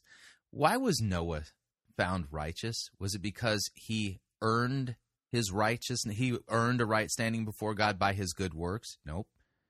He found favor in God's sight. How did he do so? The same way you and I do, by trusting in the promises of God for mercy and forgiveness.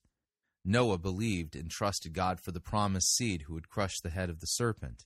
And that righteousness, that faith is counted to him as righteousness, the same way Abram's faith is counted as righteous, same as our faith in Christ is counted as righteousness. Read Romans 4. So here we've got an account. Well, yes, but Noah is a sinner. But listen what he says. Noah is so inebriated, his kids have to put him to bed. How is it that someone with such great potential is brought so low? Great potential. Yeah, it's too bad we all died in the flood, because Noah had such great potential, but, he was brought so low.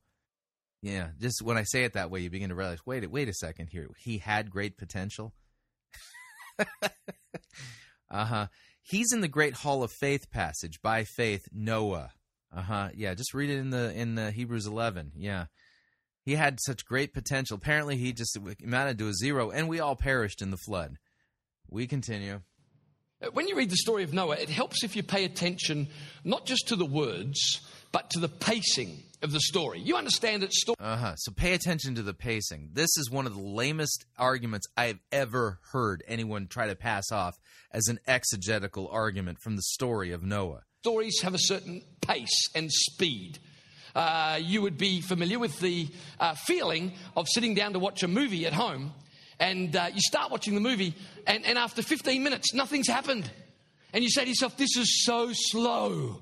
You ever watched a movie that was just slow? The Sound of Music comes to mind. And And then there are other movies where it's just non-stop. It's just boom, boom, boom, boom. And you walk out of the cinema exhausted because that thing just went at 1,000,000 miles an hour. Well, when you read the story of Noah paying attention to the pace of the yarn, it actually roars along at breakneck speed. God announces imminent destruction of life on earth. God orders Noah into the ark. God tells Noah who he must take, his family and 2 of every kind of animal. The rain begins to fall. The earth is completely flooded. Noah and those who are with him are the sole survivors. The rain stops. The water recedes. Dry land appears. And what would you expect to read next once the dry land has appeared? Well, we'd expect to read that Noah and his family leave the ark and begin the task of replenishing and repopulating the earth. So apparently the pace slows down to a crawl. Why would that be?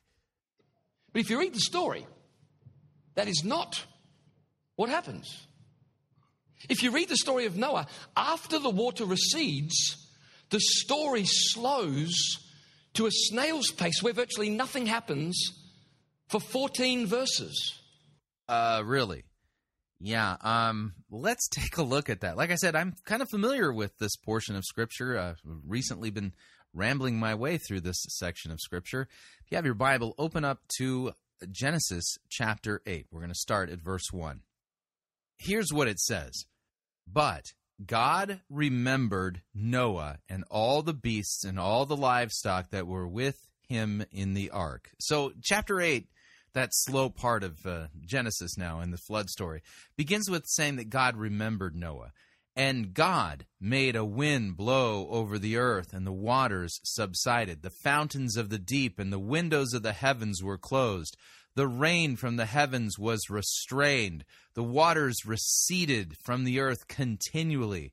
At the end of 150 days, the waters had abated, and in the 7th month of the 7th day of the month, the ark came to rest on the mountains of Ararat, and the waters continued to abate until the 10th month. In the 10th month, on the 1st day of the month, the tops of the mountains were seen. At the end of 40 days, Noah opened the window of the ark that he had made and sent forth a raven. It went to and fro until the waters were dried up from the earth, and then he sent forth a dove from him to see if the waters had subsided from the face of the ground. So, yeah, notice, just because the ark had come to rest on Ararat doesn't mean that the waters had subsided substantially enough in order to be able to sustain life on the planet. For him to have gotten out of the ark at this point would have been premature. But the dove found no place to set her foot, the text says. And boy, this doesn't seem to be reading really slow. It's not like the pace just comes to a crawl. When you read it, it actually continues at the same pace that you found starting in chapter 6. But the dove found no place to set her foot. That means the waters hadn't abated yet. And she returned to Noah, to the ark, for the waters were still on the face of the whole earth. So he put out his hand and took her and brought her into the ark with him. He waited another 7 days, and again he sent forth the dove of the ark. And the dove came back to him in the evening, and behold, in her mouth was a freshly plucked olive leaf. So Noah knew the waters had subsided from the earth. Then he waited another 7 days and sent forth the dove, and she did not return to him any more. In the 601st year, in the 1st month, the 1st day of the month, the waters were dried from the earth. And Noah removed the covering of the ark and looked, and behold, the face of the ground was dry. In the 2nd month, on the 27th day of the month, the earth had dried out. Then God said to Noah, "Go out from the ark, you and your wife and your sons wives with you. Bring out with you every living thing that is with you of all flesh, birds and animals, and every creeping thing that creeps on the earth, that they may swarm on the earth and be fruitful and multiply on the earth." So Noah went out, and his sons and his wife and his sons' wives with him, every beast, every creeping thing, every bird, everything that moves on the earth went out by families from the ark. So what James McPherson is saying here about Noah and the pace of the story in Genesis chapter 8 is patently false. And you'll notice he's not actually reading the story now, is he? He's just basically making this claim, the pace slows way down. And then he retells the story, but he omits very important information. There's a very specific reason why Noah didn't get out of the ark immediately, because the waters had not subsided enough yet. And the birds kind of demonstrate all that. It's not like he's sitting there just twiddling his thumbs, afraid to come out of the ark, which is what you're going to hear James McPherson say, or at least kind of the way he flavors it. Instead, Noah is sending out birds to see if he can come out yet. And finally, on the third attempt with the dove doesn't return, and then he waits just 7 more days, and then God speaks to him and says, now come out. So that's how the text reads, but let's see what James McPherson does with this. This story has been motoring along, and then the water recedes, and the story just kind of goes into slow motion. 14 verses, pretty much nothing happens. Well, the ark comes to a stop. Noah opens a window, sends out a raven, doesn't come back. He waits a while, sends out a dove through the window, waits another week, sends out another dove, and after all of that, Noah still doesn't step out of the ark onto dry ground. Yeah, there's a reason why. I just read it in the text. If you'd read it, you'd actually understand why. And eventually we read in Genesis chapter 8, verse 15, one of the strangest sentences you've ever read. Listen to this. God spoke to Noah saying, here it is, go out of the ark. You, your wife, your sons' wives with you, birds, cattle, and every... Now there's nothing strange about it. When you read the text, it's very clear that Noah waited until God told him to come out. And it's not like God was sitting there going, what are you doing, Noah? Why aren't you leaving yet? Why are you sitting around doing nothing? You're supposed to be living large, and you're not. That's not, the text doesn't read that way. You are literally mangling this text. Think about it. Have you ever been on a holiday with the family where it's rained and rained and rained, and you've been stuck inside with family, with kids, maybe with pets? When the rain stopped... Noah wasn't on holiday. The whole world had just been destroyed by the flood. You don't need to be told to get out of the house. You are breaking through walls to get out. You just want space. The whole world had just been destroyed in a cataclysm that literally caused water to cover the entire face of the earth. And you're comparing it to a holiday and casting aspersions on Noah as if the logical thing, he'd been on holiday inside the ark, and now that the rain has stopped, don't you think you want to come climbing out really quick? Yeah, the issue is that after the whole world is destroyed by a flood, you got to wait for the water to subside enough in order to be able to make a living. Plant, some, seeds so that you can have a crop and, things like that. If you get out too soon and the waters haven't abated yet, you're going to end up dead like everybody else. Noah has been cooped up in this boat for months with family so close. Some of you can remember Christmas. And if the family don't kill you, the animals, it was cute at first. But now the noise, the incessant noise. And we've not even begun to talk about the smell. Which makes me rather curious when I read, God said to Noah, go out of the ark. You, your wife, your sons' wives with you, birds and cattle and every creeping thing that creeps on the earth, so that you may abound on the earth and be fruitful and multiply on the earth. Here's an amazing, so Noah went out. Only when God himself tells Noah to leave the ark does Noah open the door and step out onto dry land. As if somehow God expected him to do otherwise. Think about it. The world has been devastated, and Noah is hesitating about doing anything concerning it. The earth lies in ruins, and Noah waits for an invitation before he starts to fix it. As if somehow he's sinning by doing this. He's waiting so that they don't leave prematurely. Who was the one who put them in the ark and closed the door? It was God himself. Here's a thought. When it comes to rebuilding a shattered world, you do not need to wait for permission. When it comes to putting things right, you don't waste time wondering whether or not it's God's will for you to start putting things right. Oh, this is ridiculous. This is, just satanically blasphemous. When it comes to fixing a mess, you don't need a special word from God or an appearance from an angel on your bed. The rain has stopped, dry land has appeared, and Noah is sitting on his blessed assurance, waiting for further instructions. Now, some of you are troubled because you're thinking we shouldn't do anything without a word from God. Now, I'm not saying we don't need a word from God, but I'm saying you don't need to wait for a word for every single thing before you do anything. If you want to live a large life. I read about a man who God spoke to concerning his future destiny, and God said, I'm going to use you to feed the poor and to bring help to those who are down and destitute. And years had gone by, and this man had never done anything. In fact, he hadn't even left his house.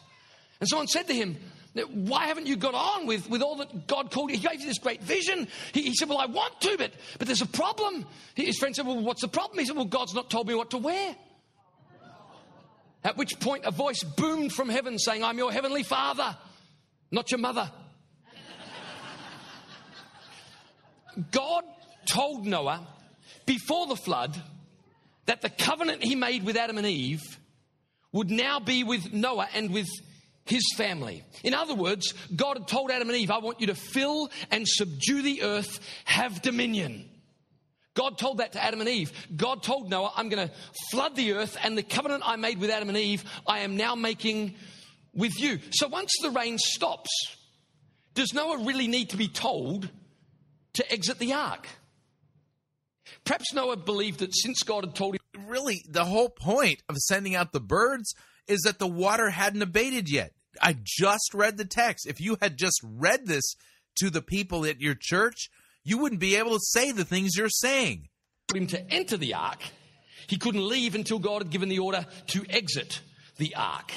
And so the rain stopped, the water receded, the ground appeared, and heaven waited and waited and waited.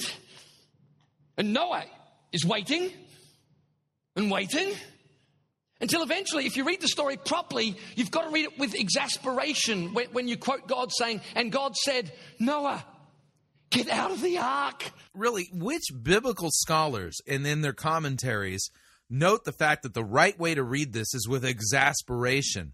I don't know of any.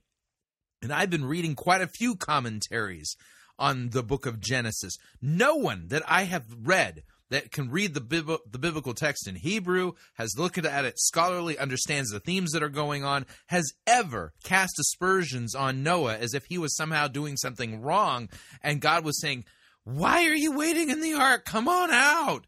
What are you waiting for? Nobody has ever said that. You're the first person that I've ever heard make such a ridiculous claim.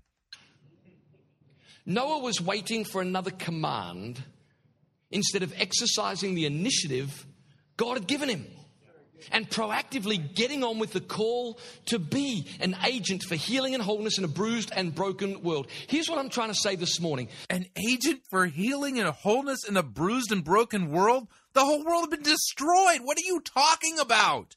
This year, if you see a need, meet it. If you see a hole, fill it. If you find a gap, stand in it. On the other side of that ark door is a brand new world waiting for Noah to subdue and have dominion over. And he's sitting, waiting, flat-footed, tentative, unsure, nervous, hesitant, scared to make a move. And that is some of us. On the other side of that door, there are incredible possibilities for your life this year.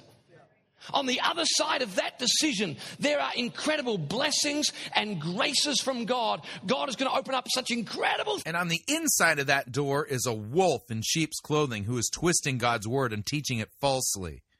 things for your life, and we sit waiting, wondering whether or not we should. You know, there are so many nervous, hesitant, anxious Christians believing great things, but the truth is they've been believing and been talking about them for years, but they're too hesitant and nervous to do anything. In 2007, when Sam and I took on leadership of the church here, I pretty much loved everything about the church, but there are a couple of things that really annoyed me. Can I talk about one of them? I just want to get it off my chest this morning. One of the things that really annoyed me was the musos. Because every time, Michelle Fredericks, I would finish a message and I was coming to the conclusion. So you're coming to the pointy end of your sermon. And I was in a flow. I've got this beautiful rhythm happening. My voice has got this wonderful cadence. And then I'd have to break flow to invite the musicians to join me on stage. You'd have heard preachers say, if the musicians could join us on stage, please. It's the worst thing for a preacher, because you're in the middle of trying to bring this thing to a head, and then you've got to stop to ask the musicians if they would mind joining us on stage. And yeah, that's kind of like an admission that the whole point of the musicians is an emotional manipulation technique. So, I began to just drop hints. And so I would say, in conclusion, and then I would look over at Michelle and the team, and they would look back at me smiling. And so eventually I caught up with Michelle. And I said, what's the deal? Like, what do I have to do to get you guys to realize he's wrapping up the sermon? Now would be a good time for that mood music. You know that mood music? That even if I didn't preach good, the music gets you in the mood to respond to God. And that's what I've been saying for years.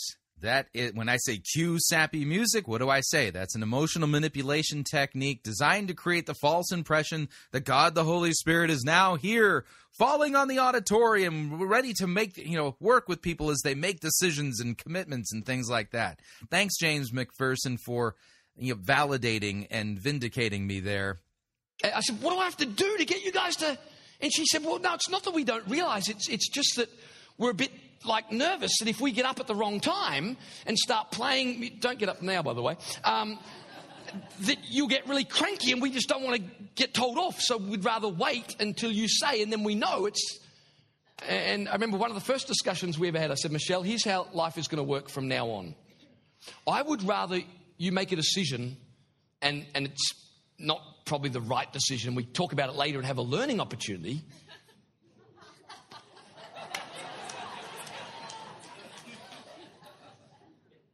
Then you never make a decision for fear of getting it wrong and getting in trouble. Look, I promise you, if you make a decision in good faith, even if it's the wrong decision, I'm not going to slam you for it. If you made a decision in good faith and you honestly thought that was the best way to help and it turned out to be not the best way, then we'll just talk about it later and we'll learn from it. But I promise you, have a go. I'm not going to slam you. The truth is that a lot of people picture God as this despotic ruler who barks orders for us to jump. And so you stand nervously, tentatively, anxiously waiting, scared that if he yells jump and you don't, you're going to get slammed. And that if you jump when he didn't yell jump, you're going to get slammed as well. And so consequently, we get people who have got great ability and great potential standing flat-footed, nervous, hesitant, anxious, kind of fearful about the future. A lot of Christians imagine the will of God as like a tightrope. Well, I just don't want to step outside the will of God, Pastor James. I'm not sure if I should go to Bible college because I'm not exactly sure God has to go. I kind of feel it, but he hasn't really totally said, no, I just don't want to fall off the will of God. And I think we get that idea from something Jesus said in Matthew chapter 7, verse 13, where Jesus said, enter through the narrow gate. For wide is the gate and broad the road that leads to destruction, and many through it, but small is the gate and narrow the road that leads to life. You've heard that scripture, right? Jesus said, small is the gate and narrow the road that leads to life. And that's true. Because there is only one gate by which anyone can enter into life, and that's the gate of Jesus Christ. There's no other way of salvation except through the person of Jesus Christ.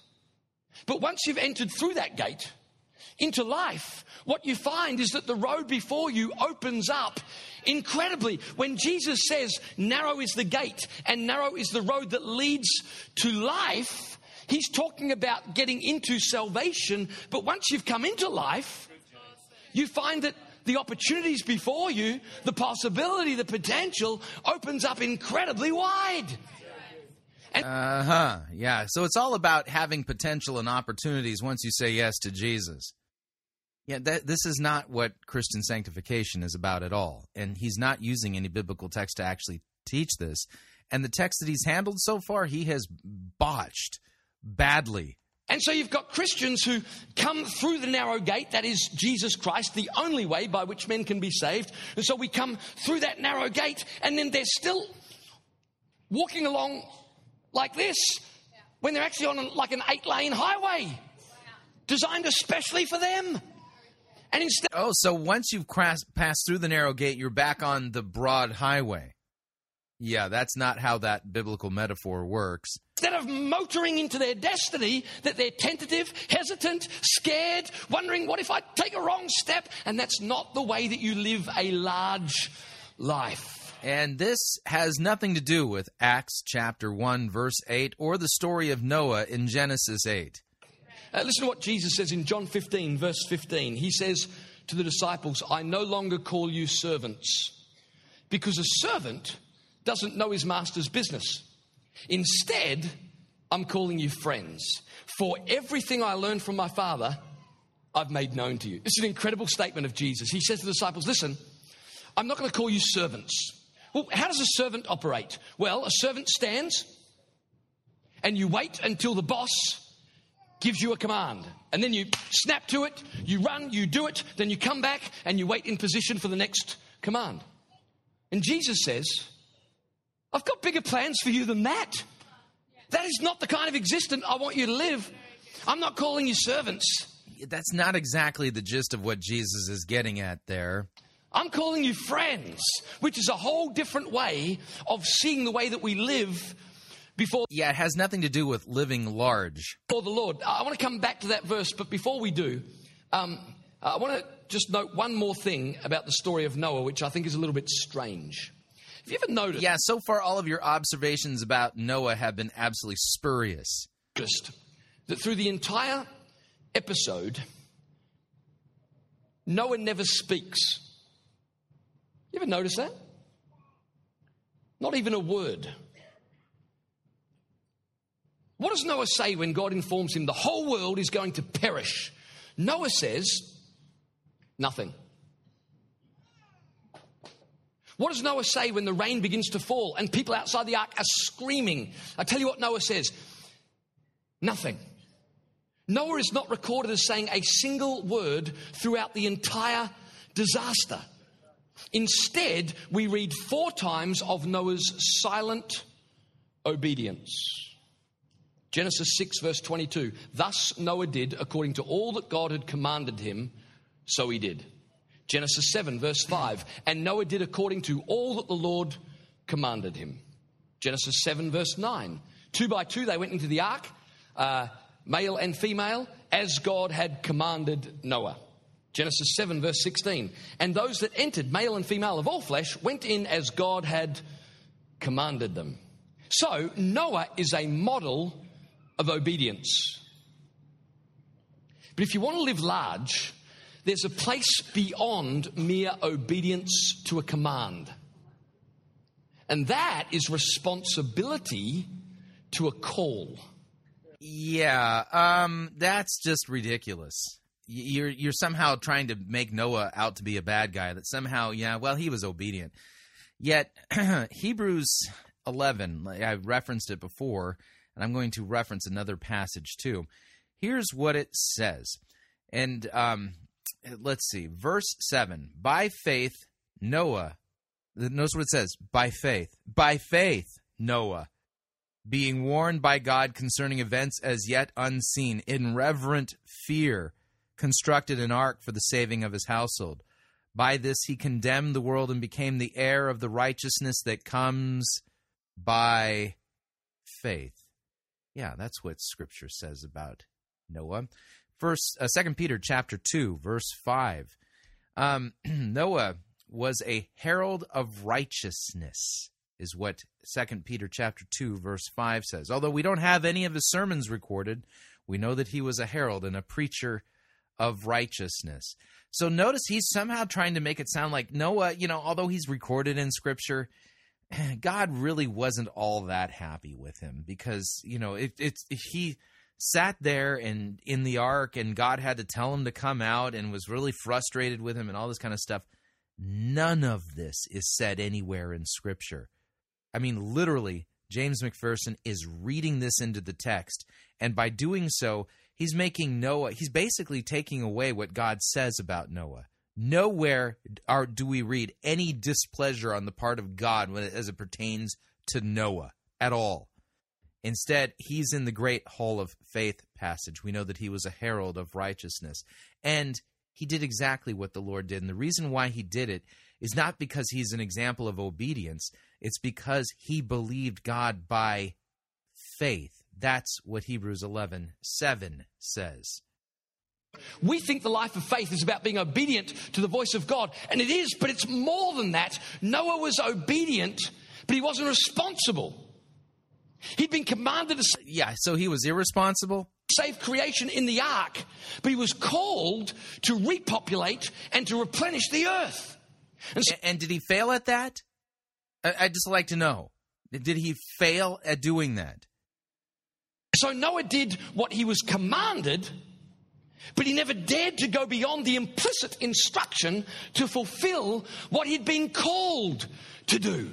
Really? Then how are we all here? Because nowhere in Scripture does it say any of this about Noah. You're finding stuff about Noah that ain't nobody ever found. In other words, Noah did what he was told, but no more. And you and I have all got children just like that. I've lost time. I lost count of the number of times that my kids have walked past something just sitting on the ground in our house. Just walk straight past it. I say, oi, pick it up and put it away. And you know what they do? They obey. And you know what? As a dad, I'm not completely satisfied with that. You say, but they obeyed. And I know obedience is good, but I want them to move beyond obedience. Not leaving obedience completely behind, but I want them to add something to obedience. It's called responsibility. So if this doctrine of responsibility beyond obedience is so important, why is it not taught in Scripture clearly so that we can understand it, believe it, and, do it? Where is this doctrine of responsibility laid out in clear and unambiguous terms, in context? Yeah. By the way, let's take a look at something that Jesus said that I find rather fascinating. Luke chapter 17, verse 7. Will any of you who has a servant plowing or keeping sheep say to him when he has come in from the field, come at once and recline at table? Will he not rather say to him, prepare supper for me and dress properly, serve me while I eat and drink, and afterward you will eat and drink? Does he thank the servant because he did what he was commanded? So you also, when you have done all that you were commanded, say, we are unworthy servants. We've only done what was our duty. Yeah, notice that Jesus doesn't sit there and say, and so therefore, do more than what you're told to do, so that you can embrace the doctrine of responsibility, and therefore you can say that you're truly a worthy servant. That's not what the rest of the text says. Wonderful that when I say you pick it up, but what's more wonderful as a parent is when I don't say you see it. And using your initiative, think, you know what, I reckon my father would want me to do something about that. He hasn't told me to pick it up, but I just know in the grand plan of what my father wants for this house, it should probably be picked up. How many of you know that day will never come?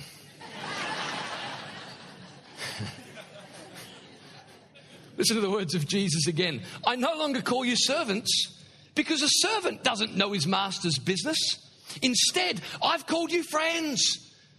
Because everything I've learned from my Father, I have made known to you. And the Spirit of God is going to fill you and He'll lead you into all truth. And a lot of people live small lives because they mistakenly believe that obedience is the highest virtue.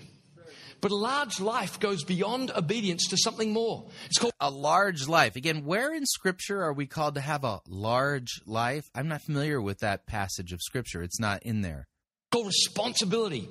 You know, in the Bible, the law of Moses contains 613 commands. Now, you would think that if God gives the Israelites 613 commands, there would be a word in Hebrew that means obey. And yet there is no Hebrew word that means obey. The closest we... Now, before you think he's pulling a fast one like Perry Noble, he actually has a point here. The word shema, which is translated as obedience, that's not quite, doesn't quite capture what's going on with that word. We get to it as the word shema, which translated literally means to listen, to hear, to understand, to internalize and respond. The word is so unique that when the Bible was translated into English, there was no equivalent. So the writers of the King James Version invented an English word, hearken. And that was the closest word they could get to this word shema, which is sometimes translated now obey. So when you read Scripture, you find that God commands us to obey him, but you'd be wrong if you thought of it as a despotic God commanding nothing more than mindless submission to his will. Yeah, that's absolutely true. And this is why true fear, love, and trust in God is necessary. Faith in Christ is necessary, because that is what determines our right standing before God. We are saved by grace through faith. We are reconciled to the Father by grace through faith as a gift. And then we're able to do our Father's will, which is revealed in the moral law. And, but the call is for true fear, true love, true trust in God, which we cannot muster in and of ourselves. That has to be given to us as Christ regenerates us. Yes, I understand where he's going with this, but what he's doing here is not exactly what I just said. In fact, he's taking this in a different direction altogether. As if we were robots or machines. God, as our Father, actually wants us to be mature, deliberative, to do his will because we understand what it is he's trying to accomplish. He seeks from us something Yeah, no, that's not exactly right. Greater than blind obedience, and that is responsibility. Yeah, no, again, where is this great doctrine of responsibility laid out? Answer, nowhere in Scripture. He's inventing his own theology, his own definition of sanctification, his own doctrine called the doctrine of responsibility. He's just literally growing his own theology and smoking it. Compare Noah for just a moment with another hero of the faith, Abraham. When God tells Abraham that the city of Sodom is to be destroyed, what does Abraham do? Have a look at it, Genesis chapter 18. Abraham came near and said, "Would you also destroy the righteous with the wicked? Suppose there were 50 righteous within the city. Would you also destroy the place and not spare it for the 50 righteous that were in it? Far be it from you to do such a thing as this, to slay the righteous with the wicked, so the righteous should be as the wicked. Far be it from you. Shall not the judge of all the earth do right?" Listen to what God replies. Okay, if I find 50 righteous within the city, I'll spare the place for their sakes. Now, this raises an interesting possibility. What if God flooded the earth, but it was Abraham rather than Noah that had been there at the time? Abraham might have... So we're going to do speculation now. ...might have saved the whole world. Noah said nothing. Oh, I see. So if it had been Abraham rather than Noah, Abraham would have been able to negotiate with God, and God would have spared the whole world. Can I point something out here? Sodom and Gomorrah, were they spared? No. God rained down sulfur and brimstone on them from heaven and wiped them off the face of the earth. The only people who escaped were Lot and his family, and even his wife didn't escape because she disobeyed God and turned and looked back. So, we've got a huge problem here. To make the claim that if it had been Abraham rather than Noah, then the whole world had been spared. Well, Sodom and Gomorrah wasn't actually spared, was it? Let me back this up just a smidge so that you can hear that again. Okay. If I find 50 righteous within the city, I'll spare the place for their sakes. Now, this raises an interesting possibility. What if God flooded the earth, but it was Abraham rather than Noah that had been there at the time? Abraham might have saved the whole world. Noah said nothing. Oh, man. This is unbelievable. This is just terrible. When the world is about to be flooded, Abraham, when a city is about to be destroyed, starts dialoguing, talking with God. Abraham might have failed, but it seems from reading the story, Noah didn't even try. Yet 2 Peter chapter 2 says that Noah was a herald, a preacher of righteousness. He had many words to say. He called men to repent and to be forgiven, to turn from their iniquity and their sinfulness, and to be forgiven by God. That's what being a preacher and herald of righteousness means. Man, I'm incensed that this man would literally tarnish the good name of Noah. This is an assassination. This is what it means to slander and to lie about somebody. And at this point, this person being slandered is one of the greatest patriarchs that the Bible and our world have ever seen. A man who found favor in God's sight and was righteous before God by faith. Noah's end, drunk, disheveled, and debased, tells us that if you save yourself whilst doing nothing to save the world, you don't even save yourself. So did Noah go to hell? No, he did not. The story suggests that Noah couldn't live with the guilt. The difference. Michelle, I'm bringing the message to a conclusion at this point.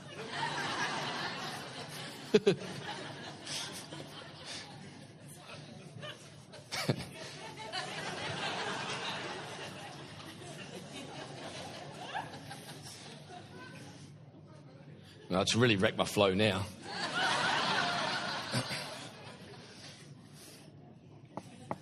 The difference between Noah and Abraham is summarized. I want you to see this. This is incredibly small.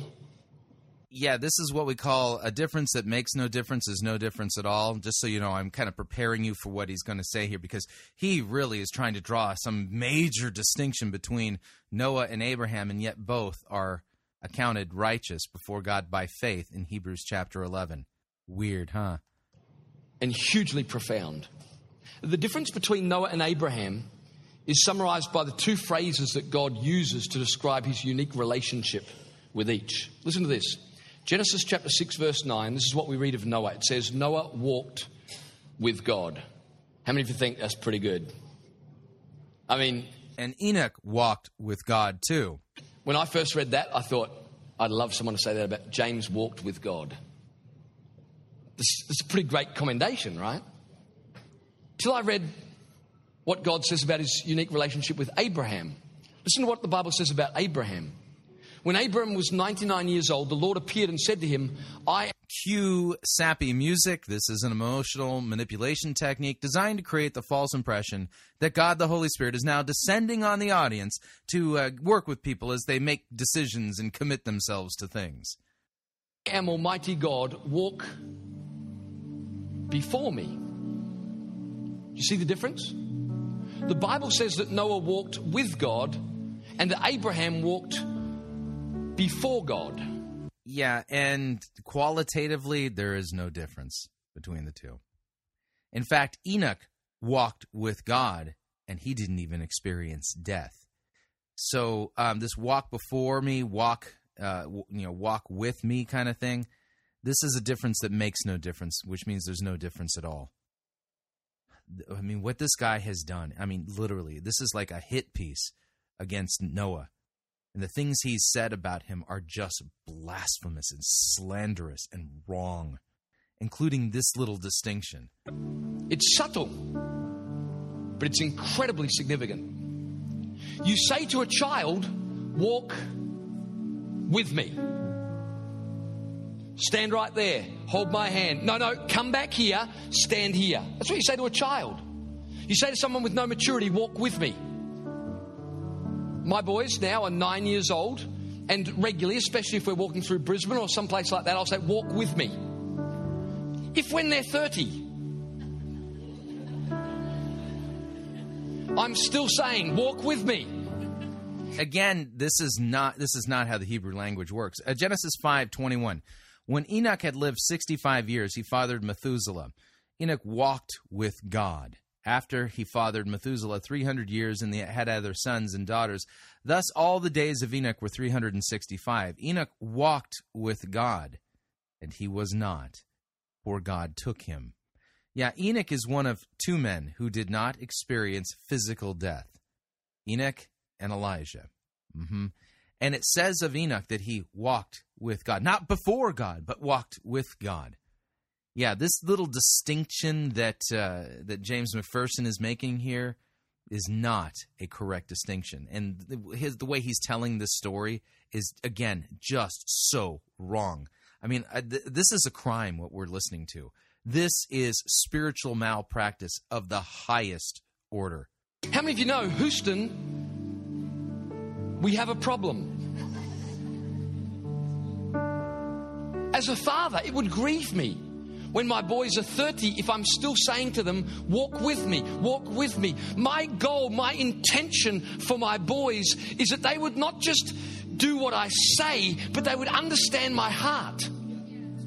And when they understand my heart, then I don't have to say... And that's exactly what it means to walk with God. Say to them, walk with me. I can empower them to walk before me because they understand my heart. They understand my intentions. They understand what I'm trying to accomplish. So when Jesus says to the disciples, I don't anymore call you servants, walk with me. I call you friends. Go on ahead of me. Because you understand the Father's business and what I intend to accomplish. When it comes to rebuilding the ruins of catastrophe, you don't wait for permission. You take the risk and you walk ahead. Faith is more than obedience. It's the courage to create, to step out, to have a go. And which biblical passage says this? Again, not one of them. And that's the kind of spirit I want to see in our church. A spirit based upon a doctrine you invented. That's not actually what God's Word says. Got it. Calvary Church, we don't have this tentative, nervous, hesitant, fearing to get it wrong spirit. And we certainly don't always get it right. But I refuse to allow the fear of failure to cause us to back away from the possibility of greatness. I refuse to allow that the worry of failure and mistakes to keep us cordoned off from the great destiny and plan and purpose that God has for our lives. Let's be those who understand what the will of God is and see ourselves not simply as servants waiting for the next command, but as stewards of the plan and the purpose of God on planet Earth. So we're not those waiting for an invitation to do what God's already said to do. We're not those waiting for a word for the bleeding obvious. If you see God as some despotic ruler barking orders, you'll see yourself as a servant and you'll see life as incredibly precarious. But instead, if you see God as your loving Heavenly Father, you'll see yourself as a son or a daughter. And you'll see life as being filled with possibilities and potential. In 2015, you and I are absolutely called to live a large, expansive life. No, we're not. Nowhere in Scripture are we taught that. But if you have the wrong image of God, which you clearly do, sir, despite His power and presence within you, you live a hesitant, nervous, anxious life far back from all that God intended. I want you to see God not as a despotic ruler, but as a loving Father who begins by saying, walk with me, but wants to bring us to a point where we increasingly understand His heart, His intentions, not just His commands, but the call, so that He can empower us and say, walk before me. Wow. Again, I've run out of adjectives that describe the evil that we're listening to. And you and I, righteous people, bold as a lion, can take great steps of faith into the unknown, but believing God's with us and with us to bless. Let's get up and get going. He's filled us with His Spirit. We are not those who stand next craning, waiting to see what's happened next. We are so confident of what God's put in us that now we're getting on with the job in Jesus' name. And by throwing Jesus' name at the end of that false teaching, he has blasphemed the holy name of the Messiah in God's Christ. Wow. Unbelievable. Like I said, this guy will probably be reviewed again on this program because he has no clue whatsoever what God's Word really says or how to rightly handle a biblical text. Did you hear any gospel in that, by the way? And he came really close to preaching the gospel, but he didn't actually do it. Wow. What did you think? Love to get your feedback. If you'd like to email me regarding anything you've heard on this edition or any previous editions of Fighting for the Faith, you can do so. My email address is talkback@fightingforthefaith.com, or you can subscribe on Facebook. It's facebook.com/Pirate Christian. Follow me on Twitter. My name there @Pirate Christian. Till tomorrow, may God richly bless you in the grace and mercy won by Jesus Christ, His vicarious death on the cross for all of your sins. Amen.